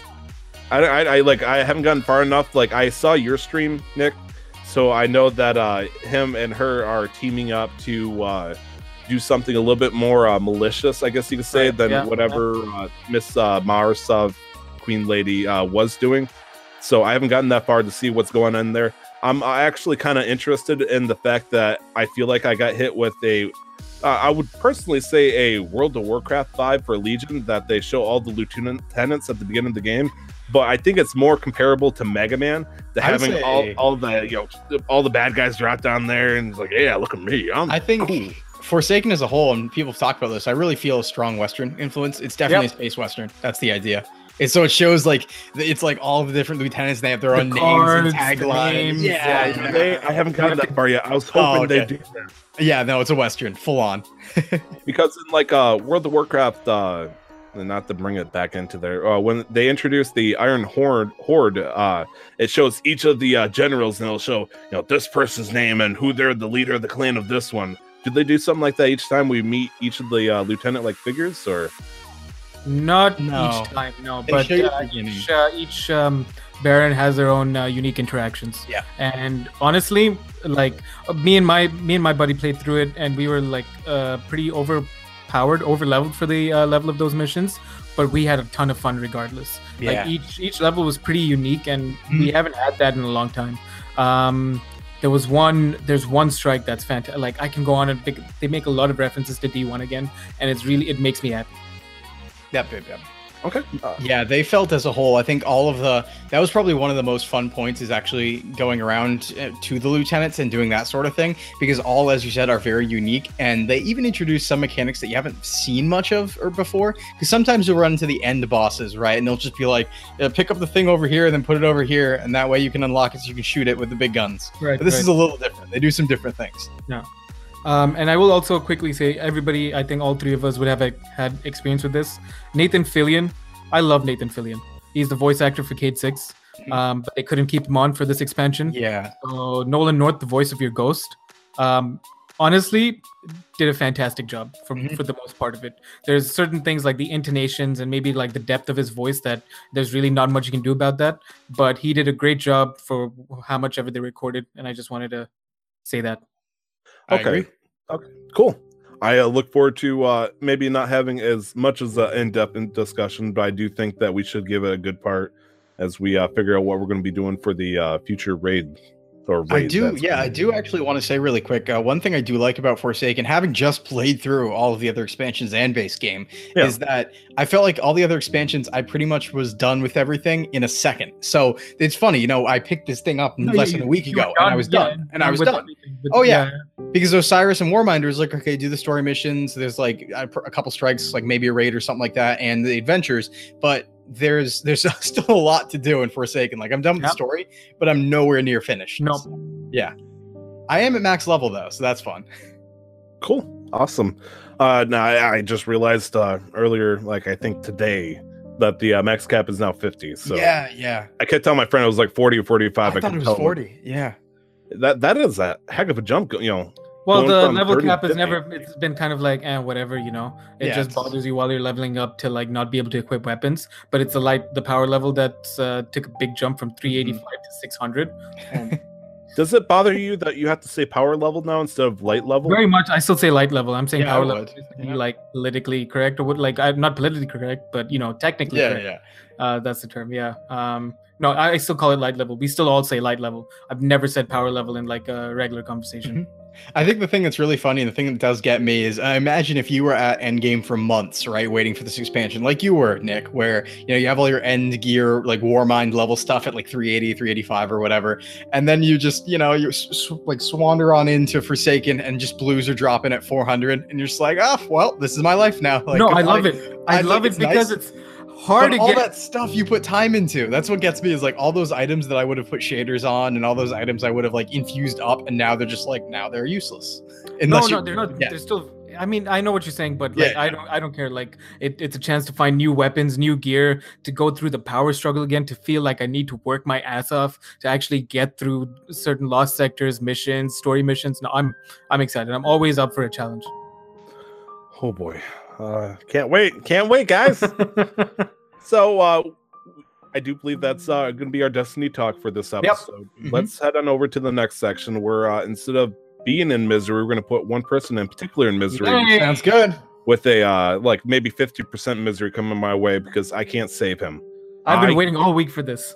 I have been waiting all hour and a half for this. About 10 minutes before the actual podcast started. So let's see what we got going on here. For those who don't know, we have what is called the Nick Switch Initiative, a challenge for Nick where we're going to give him a bunch of questions, 5 questions each day, or not each day, each week. Oh God, each day, that'd be a nightmare. About Nintendo related, trivia knowledge in hopes of getting him the funds needed so he can purchase his own Nintendo Switch and so he can enjoy the fruits of his own labor, essentially. Play, Zelda or something cool like that. And the topic this week is what, Cam? It is Fire Emblem. It is, in fact, Fire Emblem. See, now we've always, I don't really have much knowledge about Nintendo franchises except for Pokemon, but Fire Emblem, I just know nothing about. That's fine, because Fire Emblem was not big over here until recently, and that's a hint for an answer, so... Okay, so let's do this. Let's start this, and let's begin the Nick Switch initiative.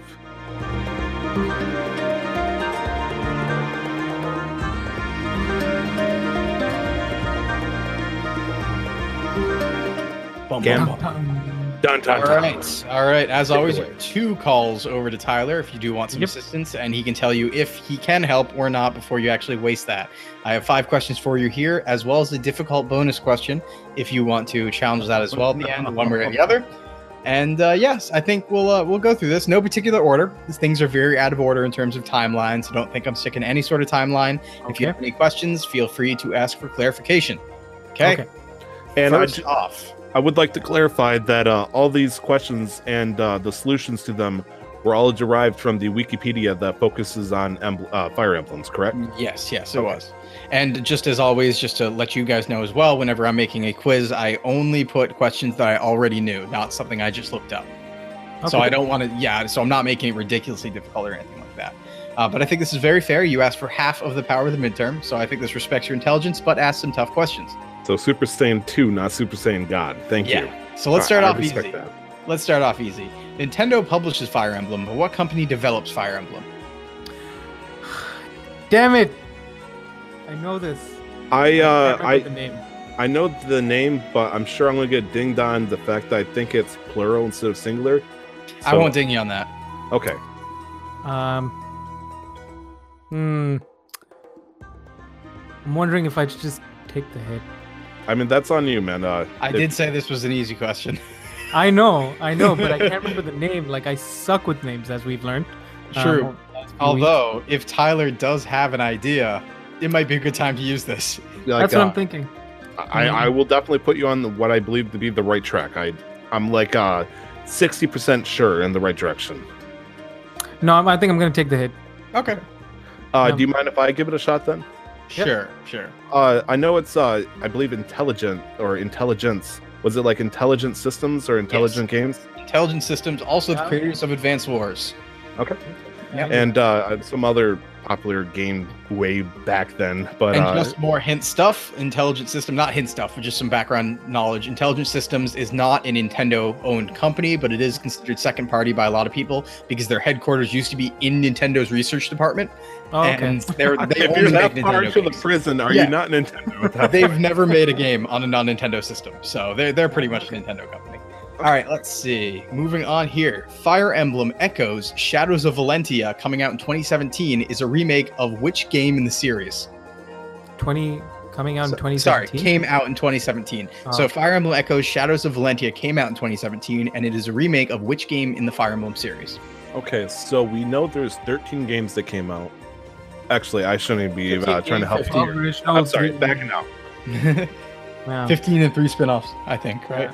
Yeah. No, 12 and 3 15 and 3 spin-offs? I think it's 12. It's 15 if you count. Remakes. Okay. It's 15 if you count something that we'll talk about later. Right. Sorry. Fire Emblem Shadows of Valentia. Yep.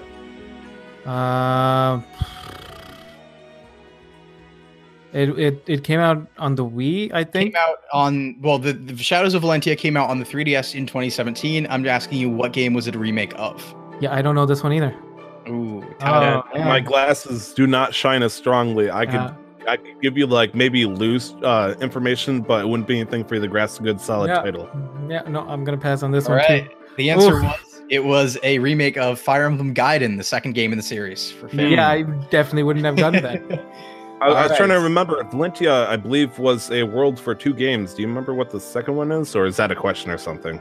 I know, I'm not sure. So hold on. So if it's Valentia was, I know that's not one. I don't think that's one of the two big main continents it always takes place on.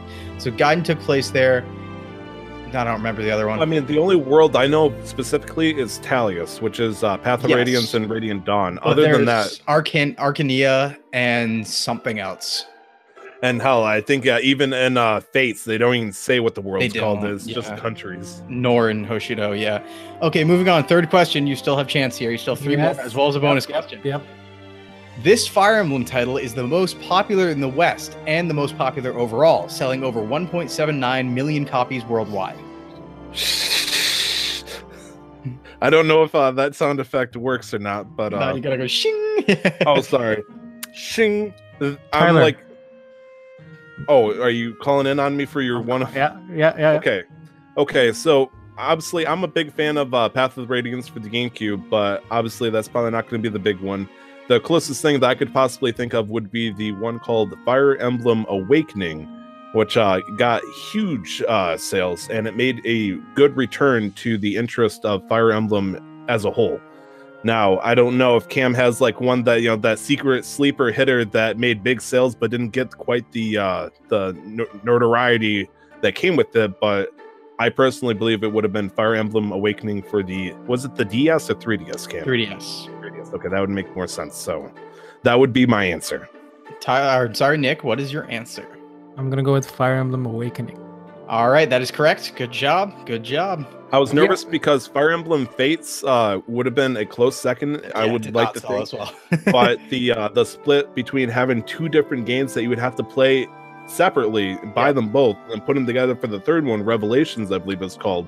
That would not have made the complete sales. I wouldn't have thought. Yeah, and I don't think even together they beat the sales of Awakening. Like it was a really drop off because Awakening was such a big hit in 2013. Let's see. All right, so you got one there. You got 2 more here. Yep. So, going off that question, Nick, what was the first Fire Emblem game to be released in the West? I just want to. You don't need to do the Japanese name. I just want you to give me the name of the game and what year. It's funny you should say that, Cam, because I understand what you mean by that. So my glasses are gonna flash wildly. Oh, okay. We've got glasses flashing wildly, so I'm gonna. Tyler, do you wanna jump in here and help me out a little bit? If you want to, the first game that came out. Could you repeat the question? That way I don't accidentally fall into a pit trap here. I think you're falling into a pit trap. What is the first Fire Emblem game to be released in the West? And I just don't need the Japanese name, just the name and the year. Okay. Oh, and the year? Yep. Oh. Glasses Unchained then. Me too, otherwise.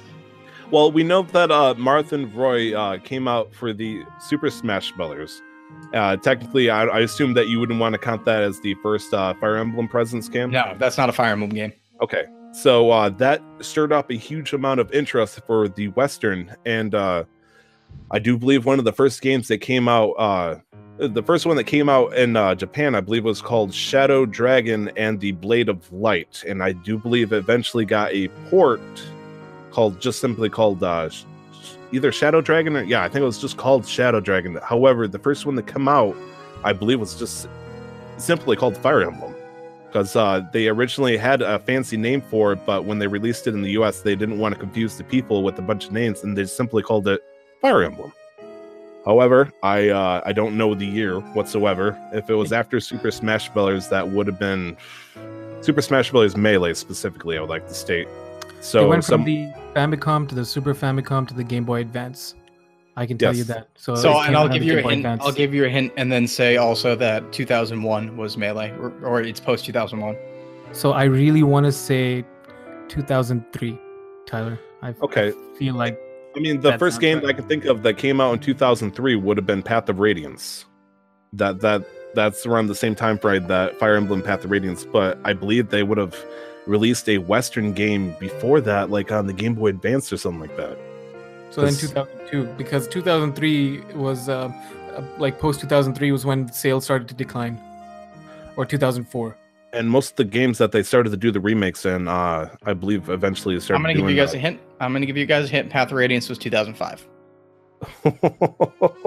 Okay. So you said Fire Emblem, Tyler? Is that what you believe is just Tyler called? said it was called Fire Emblem. And Nick, what's the year? So I'm gonna go with that, Fire Emblem, and I think the year is 2003. Good job, Nick. You got it. Holy crap, I was right.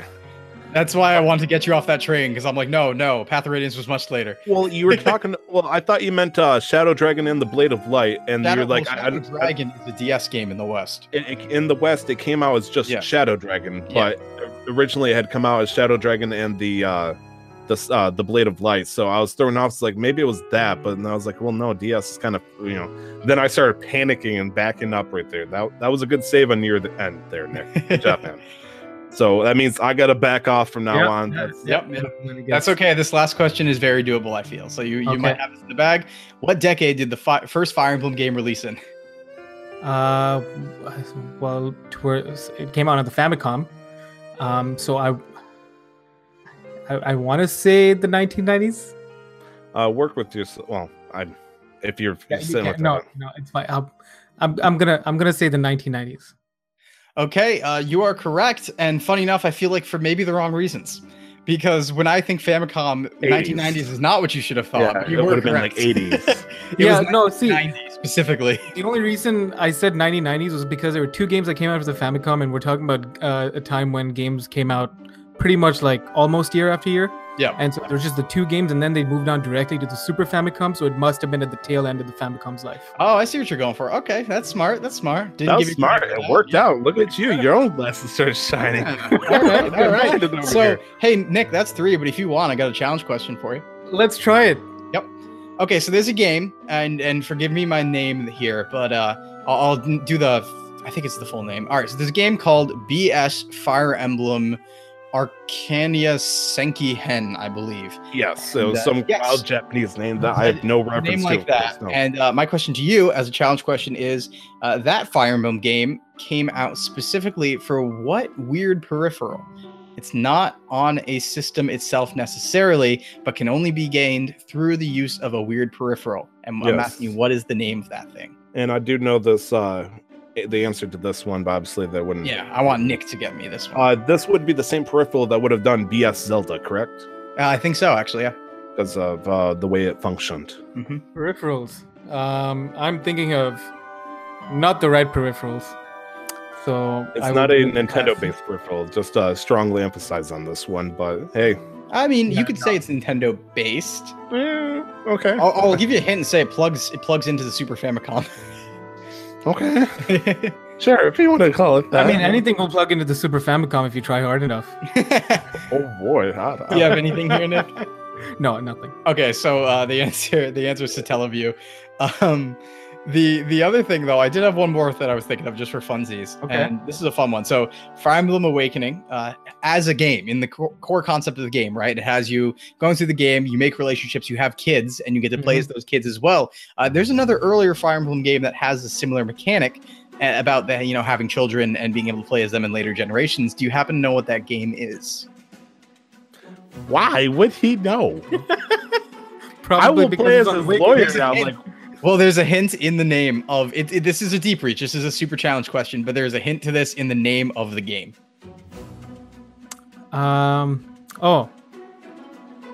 Yeah. Oh, have you heard of the game Fire Emblem? You play as the sun. There was a one game called something. Yeah. Something with the Holy War. He's almost got it. Shit. What's that word? It's a long, complicated English word. I'll just give it to you. It's Genealogy of the Holy War. Genealogy of the Holy War. Which I believe is the third game in the series. The only reason I vaguely even remember that was because it's a fucking weird name for like any kind of game to have. Yep. Like, why would you have like a Genealogy of the Holy War? Like, what's? I'd say half point for that one though. Fingers crossed on that one too, though. Fingers crossed, because we got remakes for the original, we got remake for Gaiden, so hopefully we get a remake for Genealogy of the Holy War. That's what I'm hoping.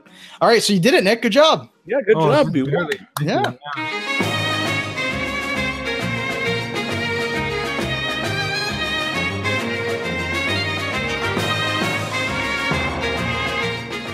Making sure you're always scraped by the there. That's the only way I pass college nowadays. Just getting under 60% and I'm done and dusted.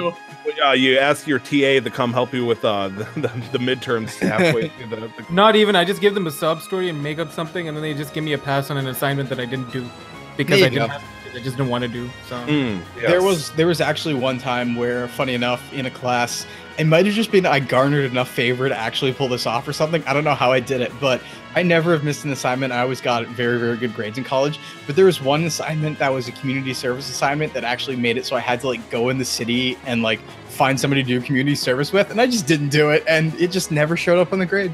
Never ever. Man. It was a fifth of the grade, never showed up.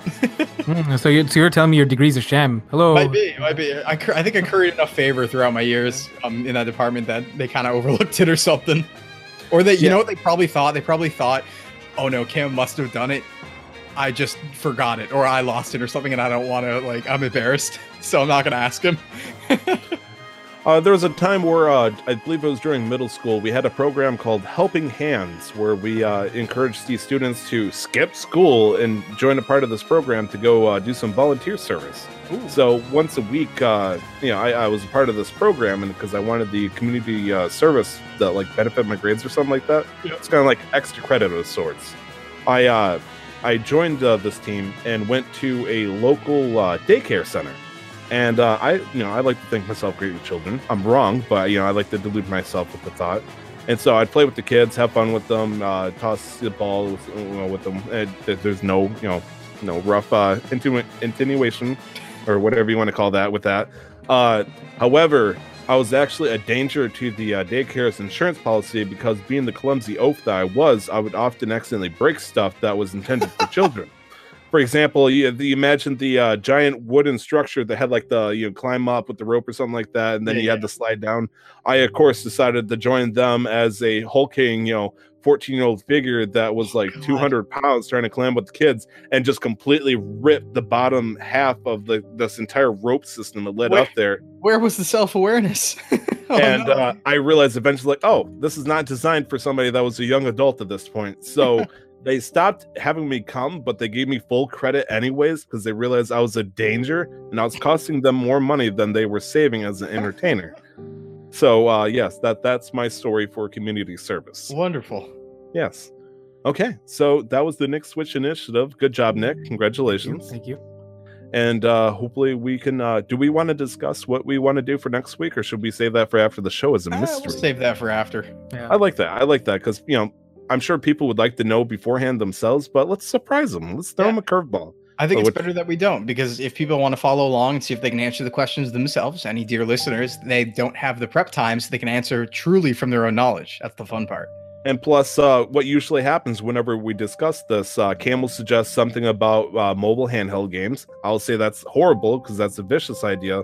I'll name some easy weeaboo thing for me, him to pick. That's easy curveball. And then Nick just says, give me the hardest thing you could possibly think of because I'm crazy. And then that takes 5-10 minutes. Let's I mean, it's free money. Might as well work for it, right? Yeah. No, I agree.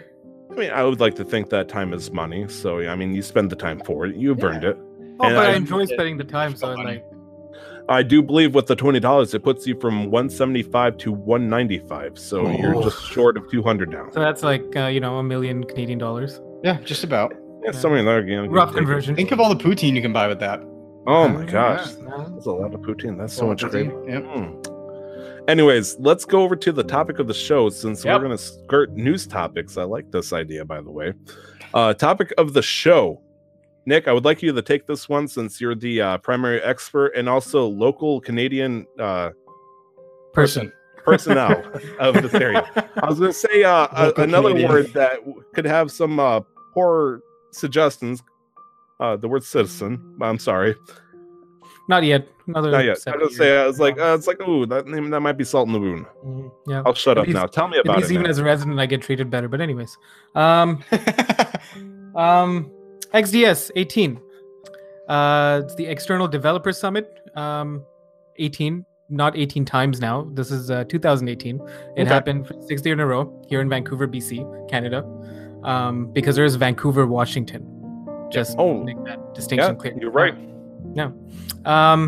So it's a video game conference that focuses on the development of video games specifically. So it talks about different studios, developers working with external partners on developing graphical assets, or porting games over, or just handling some of the coding and talking about graphical assets, sound assets, just basically everything that involves in getting the video game together. So unlike E3 or PAX, it's not about showcasing video games necessarily. They'll use examples that the studio has worked on to just build up their resume, because it is also a chance, a networking chance for other partners to showcase that what work they've done with other big developers, and try and meet new developers or make relationships with other partners. So I was a volunteer, and it was mostly just manual labor, because it is a small organization that manages and runs the event, and it's a smallish event. I would estimate about maybe 2,000 people over the 3 days.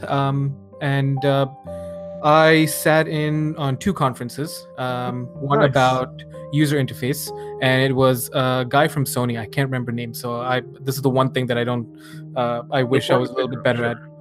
But was he like really big Sony name, or what? I Do you know what no, studio so he was as under? it is, I don't know any Sony names, but Okay. he was about a little taller than me, and he had really long hair. Okay, That's all I can tell you. Yeah. But anyways, I don't even remember what he did at Sony.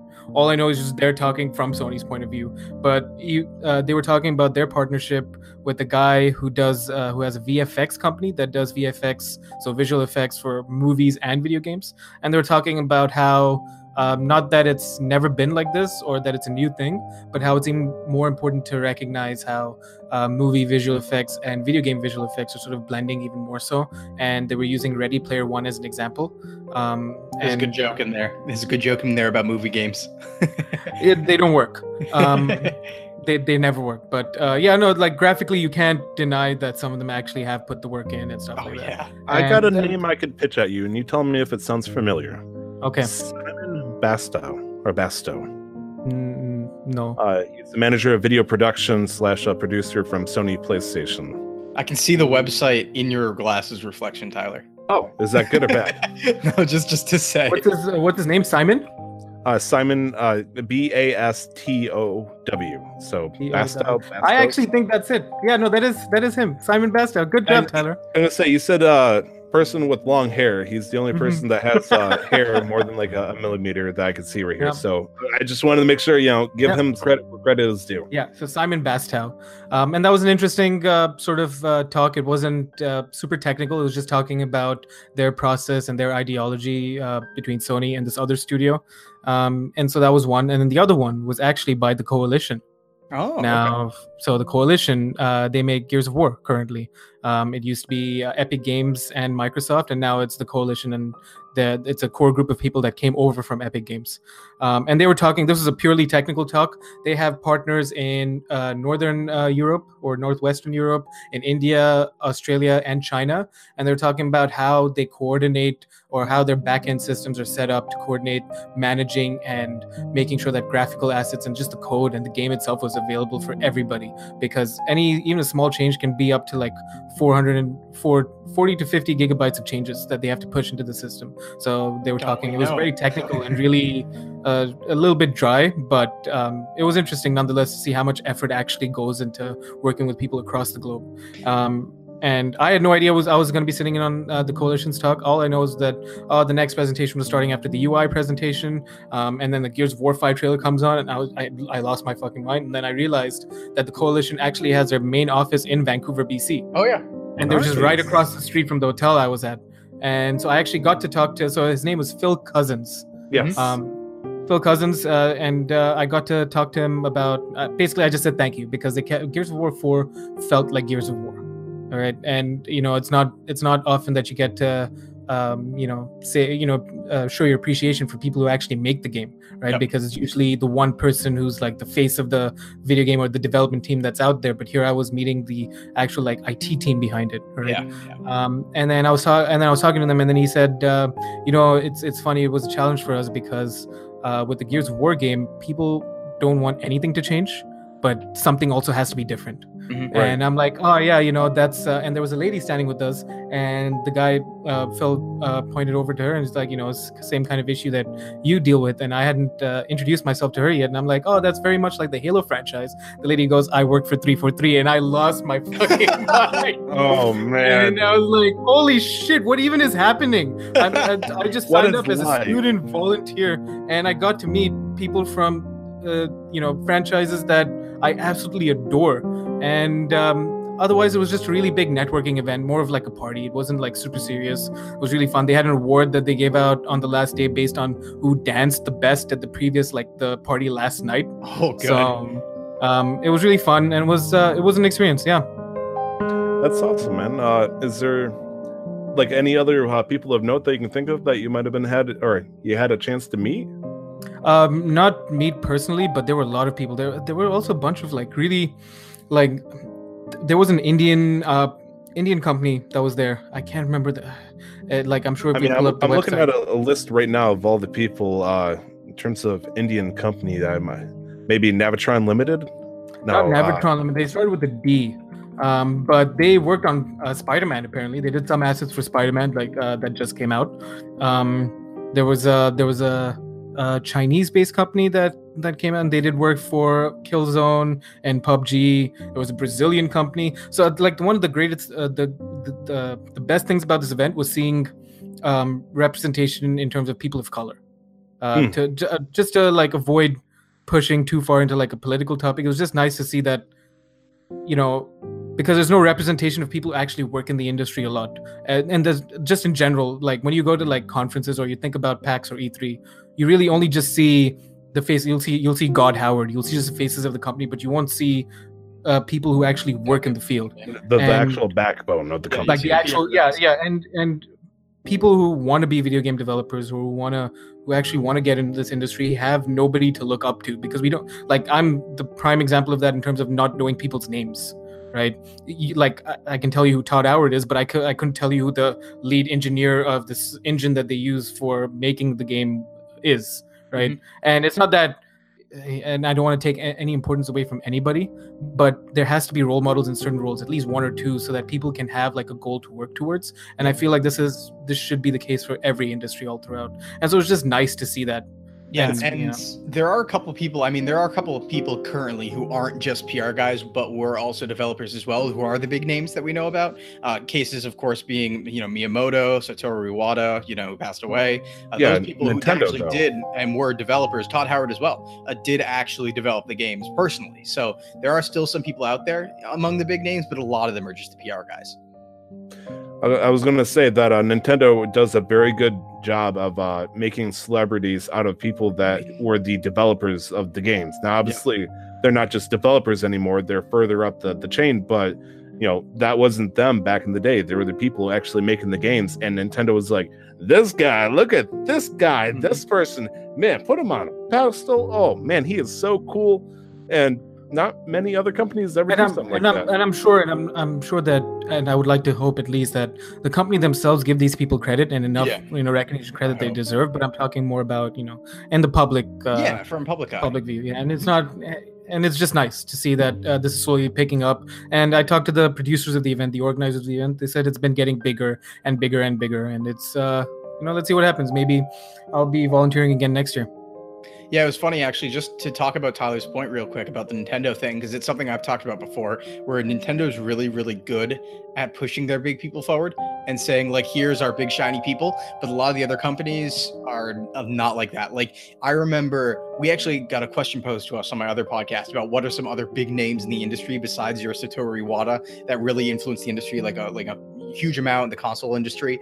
And I thought about it for a while, and I was like, man, like, I can name, I think, the architect of the original Xbox and the PS1, maybe, but that's about it. And I was thinking, and I was like it's really hard. It's really hard to get the name behind a lot of those endeavors, because realistically, I think that we should know, like, some of our most popular franchises, right? We know, of course, who's behind Zelda, who was behind Pokemon, we know that, but we don't know necessarily have many people knowing, who was the person behind Halo, right? And why do you think that is? Like, just in hindsight, Nintendo pushes their people forward a lot, but there's also a heavy Nintendo bias in terms of just right now we're in a Nintendo bias because everybody who's doing podcasting, everyone who's doing reporting grew up on Nintendo games. But there eventually will be a future where that might be a little different because we'll eventually get to a future where Nintendo wasn't the most popular and all the people doing the reporting and all the people doing that sort of thing grew up on Sony games. And that will be a transition that will happen at some point. So we might see a change then, but I wonder if some developers don't want to be 100% tied to a game as on the public front, just in case maybe the game doesn't do as successfully as they hope. Now, obviously, if the game does fantastic, they want to make sure, hey, I did that. Yeah. But if they were, say, the artistic developer behind The Last Guardian, and The Last Guardian got so much flack, even though it wasn't even their fault. Do they want to try to make themselves a celebrity out of that? Now, it's kind of like a cold side case the way I'm putting it like that, but I'm worried I mean, obviously they want to be tied to their successes, but they're obviously going to be a little bit more hesitant if it's tied to something that's going to be a commercial failure. And it's also the case, though, with Nintendo, just to talk about that more, I think it's also the case that Nintendo tends to keep their directors around. So while other game series, a lot of Western game series will shift directors, God of War being an example. I think God of War had 3 or 4 different directors along its span. And the one we know, I think, is Cory Barlog did 4 and 1, or maybe 4 and 2, I want to say. But there were still 3 other guys in there as well. So that's one of the things too, is there's not necessarily one name you can attribute to the whole series because they shifted around developers and shifted around directors so much. Yeah, so I think a big part of it is, at least in the West, marketing overshadows, like completely just blots out like names because it's about selling and getting the units out there. Marketing blots out games. But marketing blots out games completely. Like it even blocks out the games. To the extent where the games that they talk about in the marketing they don't even exist. And from just hearing about it, I want to say with Nintendo particularly, it could be a motivational thing, right? If you it's like a reward system in any game too. You give people a goal to aspire to, and you keep up morale, right? And then when you get to that point, when you know you've done something that you can be proud of and the company can be proud of, maybe you will also be celebrated in that way. Yep. Right. I'd like to point out there's also a case where a company kind of did that, or rather the developer did, and it completely backfired on everybody. And that would be Mr. Hideo Kojima and Konami in this case, I believe. Okay, yeah, but we're talking about humans, not aliens. Yeah, we're talking, backfired on Konami, not Kojima. I say Kojima's doing moderately well. Fine, last I checked, he had a net value of 23 million, which as a developer / producer, that's typically unheard of. But he managed to get himself into the level of a celebrity that most developers would dream of trying to get into that position, and I feel like Konami did not appreciate that. I think a lot of Japanese game developers as well. I know some of them treat it like a Rockstar position, and not like Rockstar the company, but being a Rockstar. Because if I think about Japanese series, the names just come to mind. So like Resident Evil is, I think, Shinji Mikami. Hideki Kamiya worked on Devil May Cry and is over at Platinum right now. All the auteurs, I think they're called, that like focus on these series as a whole. Yoko Taro with Drakengard and Nier, Kojima being one of them, Inafune, another one being what's it called, our friends, hold on, name the game. That one. Yeah, no, I just had it and then it escaped me. I did Taro, I did Kamiya, I did. Are you afraid you're gonna like spit on the graves or something if you don't name them? No, because it was probably one of the bigger ones too. How about one for Alice? You got me with Inafune. I was going for it, but then Inafune is right. Yes. But people like that, right? People like that where it's like, oh no, I got it. Tekken, Harada, he's the best example. Harada over at Tekken is the best example because he walks on stage and treats it like a Rockstar position where he's, wearing robes. He'll show up in fighting game tournaments and fight people himself. Like he's just full on in it and treating it like it's a celebrity position. So we know a lot of them because they do treat it like look at me, I'm a bigwig. And I don't feel like we have many people in the West who do that. So I think you're right. Honestly, I feel like the cultural difference between being a Japanese developer, being a Western developer, in terms of that kind of notoriety, is vastly different now that I think about it. And I think it's also because there's in Japan, at least, they didn't treat it as a shame to be playing video games, regardless of the age you are, or like it wasn't like treated as a waste of time. Yeah. Whereas even in India, it's like, oh, you're playing video games. What are you going to do with your life, kind of thing? Exactly. Right? So there is some pride with even with even just video games, air quotes, quote unquote, being like a job, right? They took pride in what they were doing, and they were making entertainment for people.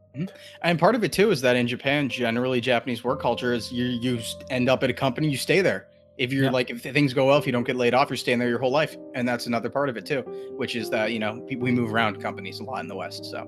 Oh yeah. I mean, we maybe not. I would like to think that we are more diverse in terms of how much we have to offer as different companies versus Japan. But okay. So is there any closing thoughts we want to give about XDS?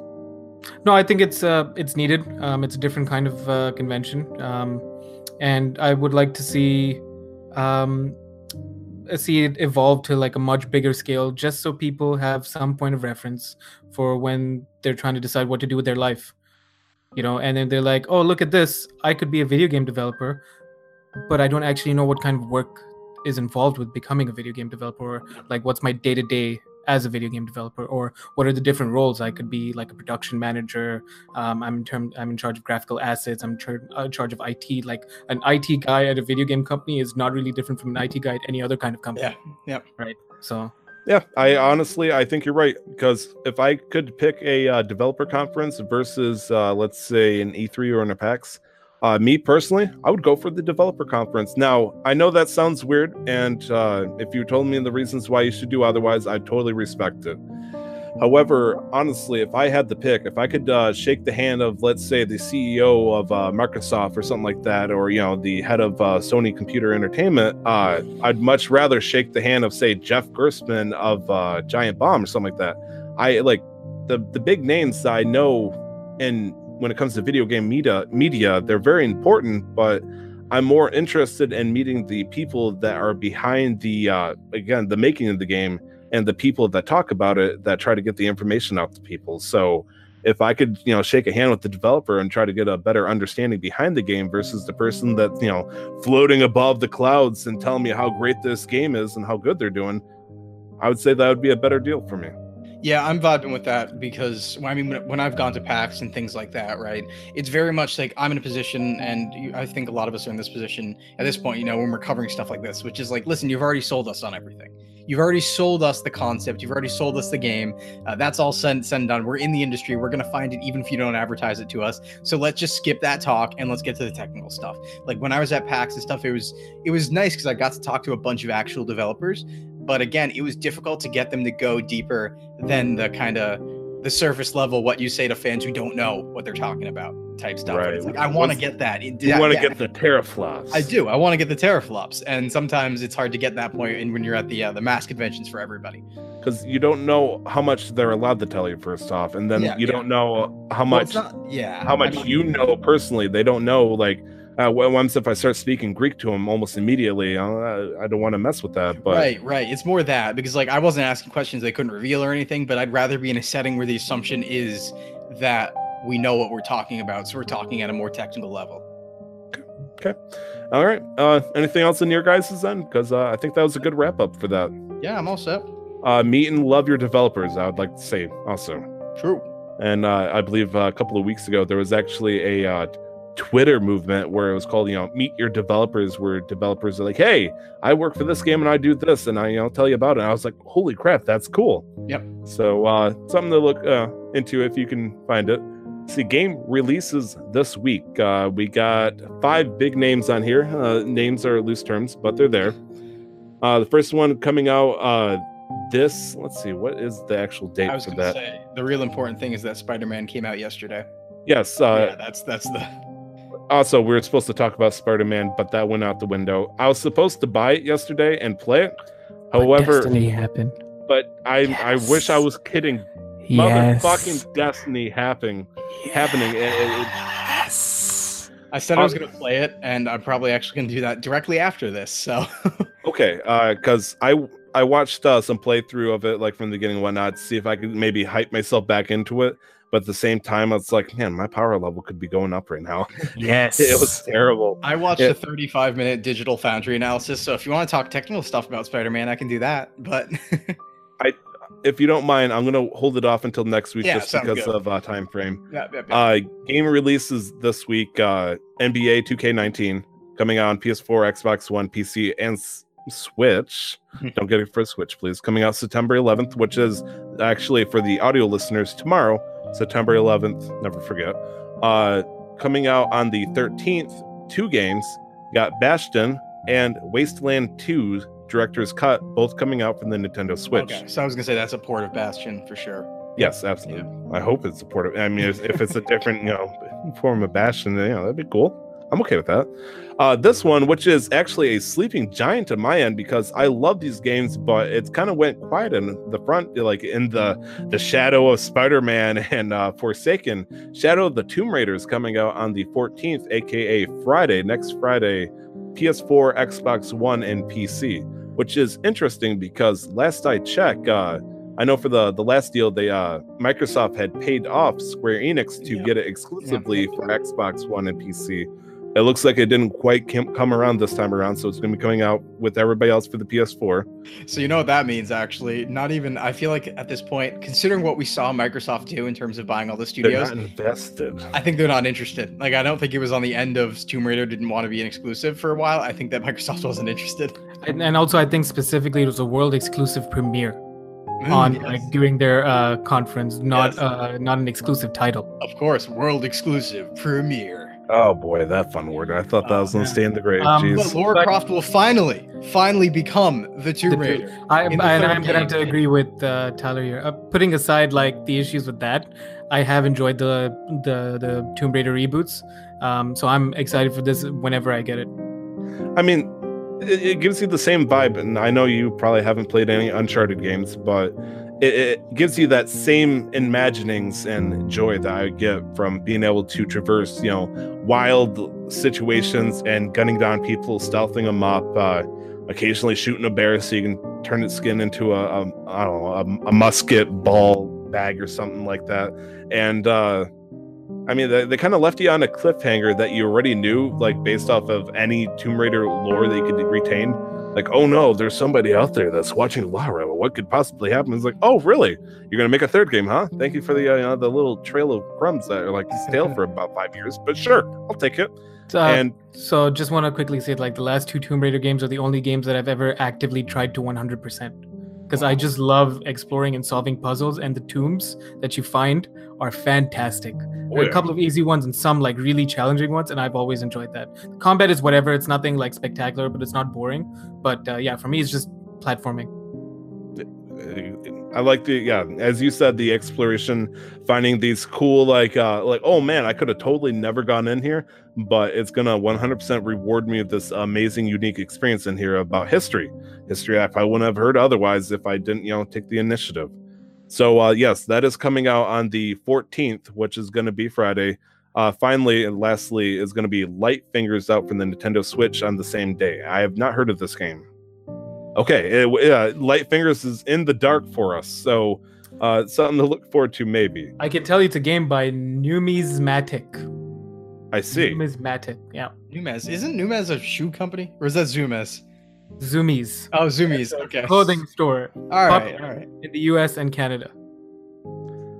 Okay, so anyway, well, you're talking about shoe companies, I start sweating heavily. I'm like, let's keep going. To wrap up plugs and housekeeping, you can email us at casualmasterquest@gmail.com, or you can hit us up on Twitter at MasterQuestPod. All the podcast and gaming can be found on our YouTube channel, which we'll link on our Twitter. Mostly my exports from my streaming. I did try to guilt trip Nick into doing it, but he hasn't learned how to export from Twitch just yet. Don't worry, I'll get you soon enough, my pretty.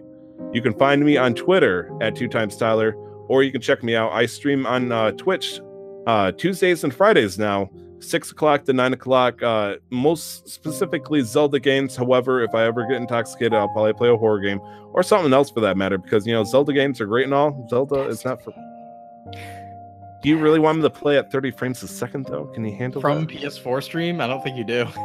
I'm gonna say I mean I won't use the actual PS4 stream. I'd probably use my Elgato, but still, like, even if I turn off the I forgot what it's called, the protocol where it jumbles the encoding for the HDMI.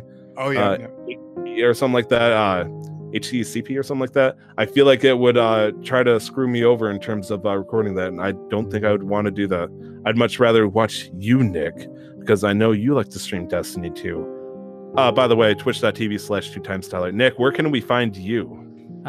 Twitter and Instagram at LRWarrior11, and Twitch, I stream whenever I can, twitch.tv/LRWarrior11. I should have a schedule up actually really soon because the first week of classes have come and gone, and my schedule has finalized, and so I should be able to do like Tuesday, Wednesday, Friday, and Saturday, Sunday actually. Ooh.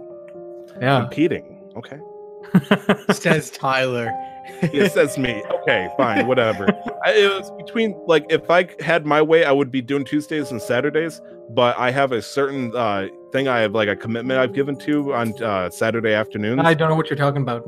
Yeah, I don't know either. So, Cam, where can we find you and your work? Because you got an awesome podcast that talks about video game news, I've heard. Isn't that crazy? It's wild. So thoughts. You can find me. That's not just video game news, though. Let me do it up a little bit. Go ahead, glorify. So first off, you can find me on Twitter at CamCollects is my preferred social media. Check me out there. I stream on Twitch as well, twitch.tv/CamCollects. I mainly do Pokemon stuff, and you can find me Monday nights at 6 p.m. EST. Monday at 7 p.m. EST. Friday at 6 p.m. EST. And those are my 2 streams. And I'm an affiliate now, so that's fun. And if you want to check out my other podcast, you can find that at intothevideogame.com. Okay. Never mind, .com. That was a total vocal flub on my end. Wait, Into the video game. What? Did I just miss something? What happened? Yeah, I said intothevideogame.com. Oh, well, we're it is after the hour mark, we're fine. So Cam's lesser known Cam Girl site. My Cam Girl site. It's me. So intothevideogame.com, and primarily what we talk about is it's news, but I think when you say video game news, I agree that video game news is a weak topic. So that's not what we do. We do industry analysis. We don't report on the news. We analyze the news and the industry and the trends and where we're going in the future. So okay. I'm sorry. I think I had what you could understand as a Yukiko moment, or like it went over my head. But when I finally it clicked, I started I could. Stop. Yeah, I was like, is Tyler drunk again? No, he's getting close. He's getting close off of that Red Hot.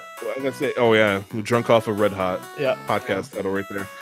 Anyways, I think that's gonna be it for us, guys. That was episode 18. Let's wrap it up here, right there. I think it was a good episode. We did pretty good. But let's talk more about, hopefully, maybe a little mention of Spider-Man next week. But of course, our Destiny 2 and all that stuff. Maybe. Anyways, maybe. That was Cam. That was Nick. I'm Tyler. And that was Casual Master Quest. And don't forget to never stop the grind. See you guys later. Bye-bye. Bye-bye. I love you. Love you.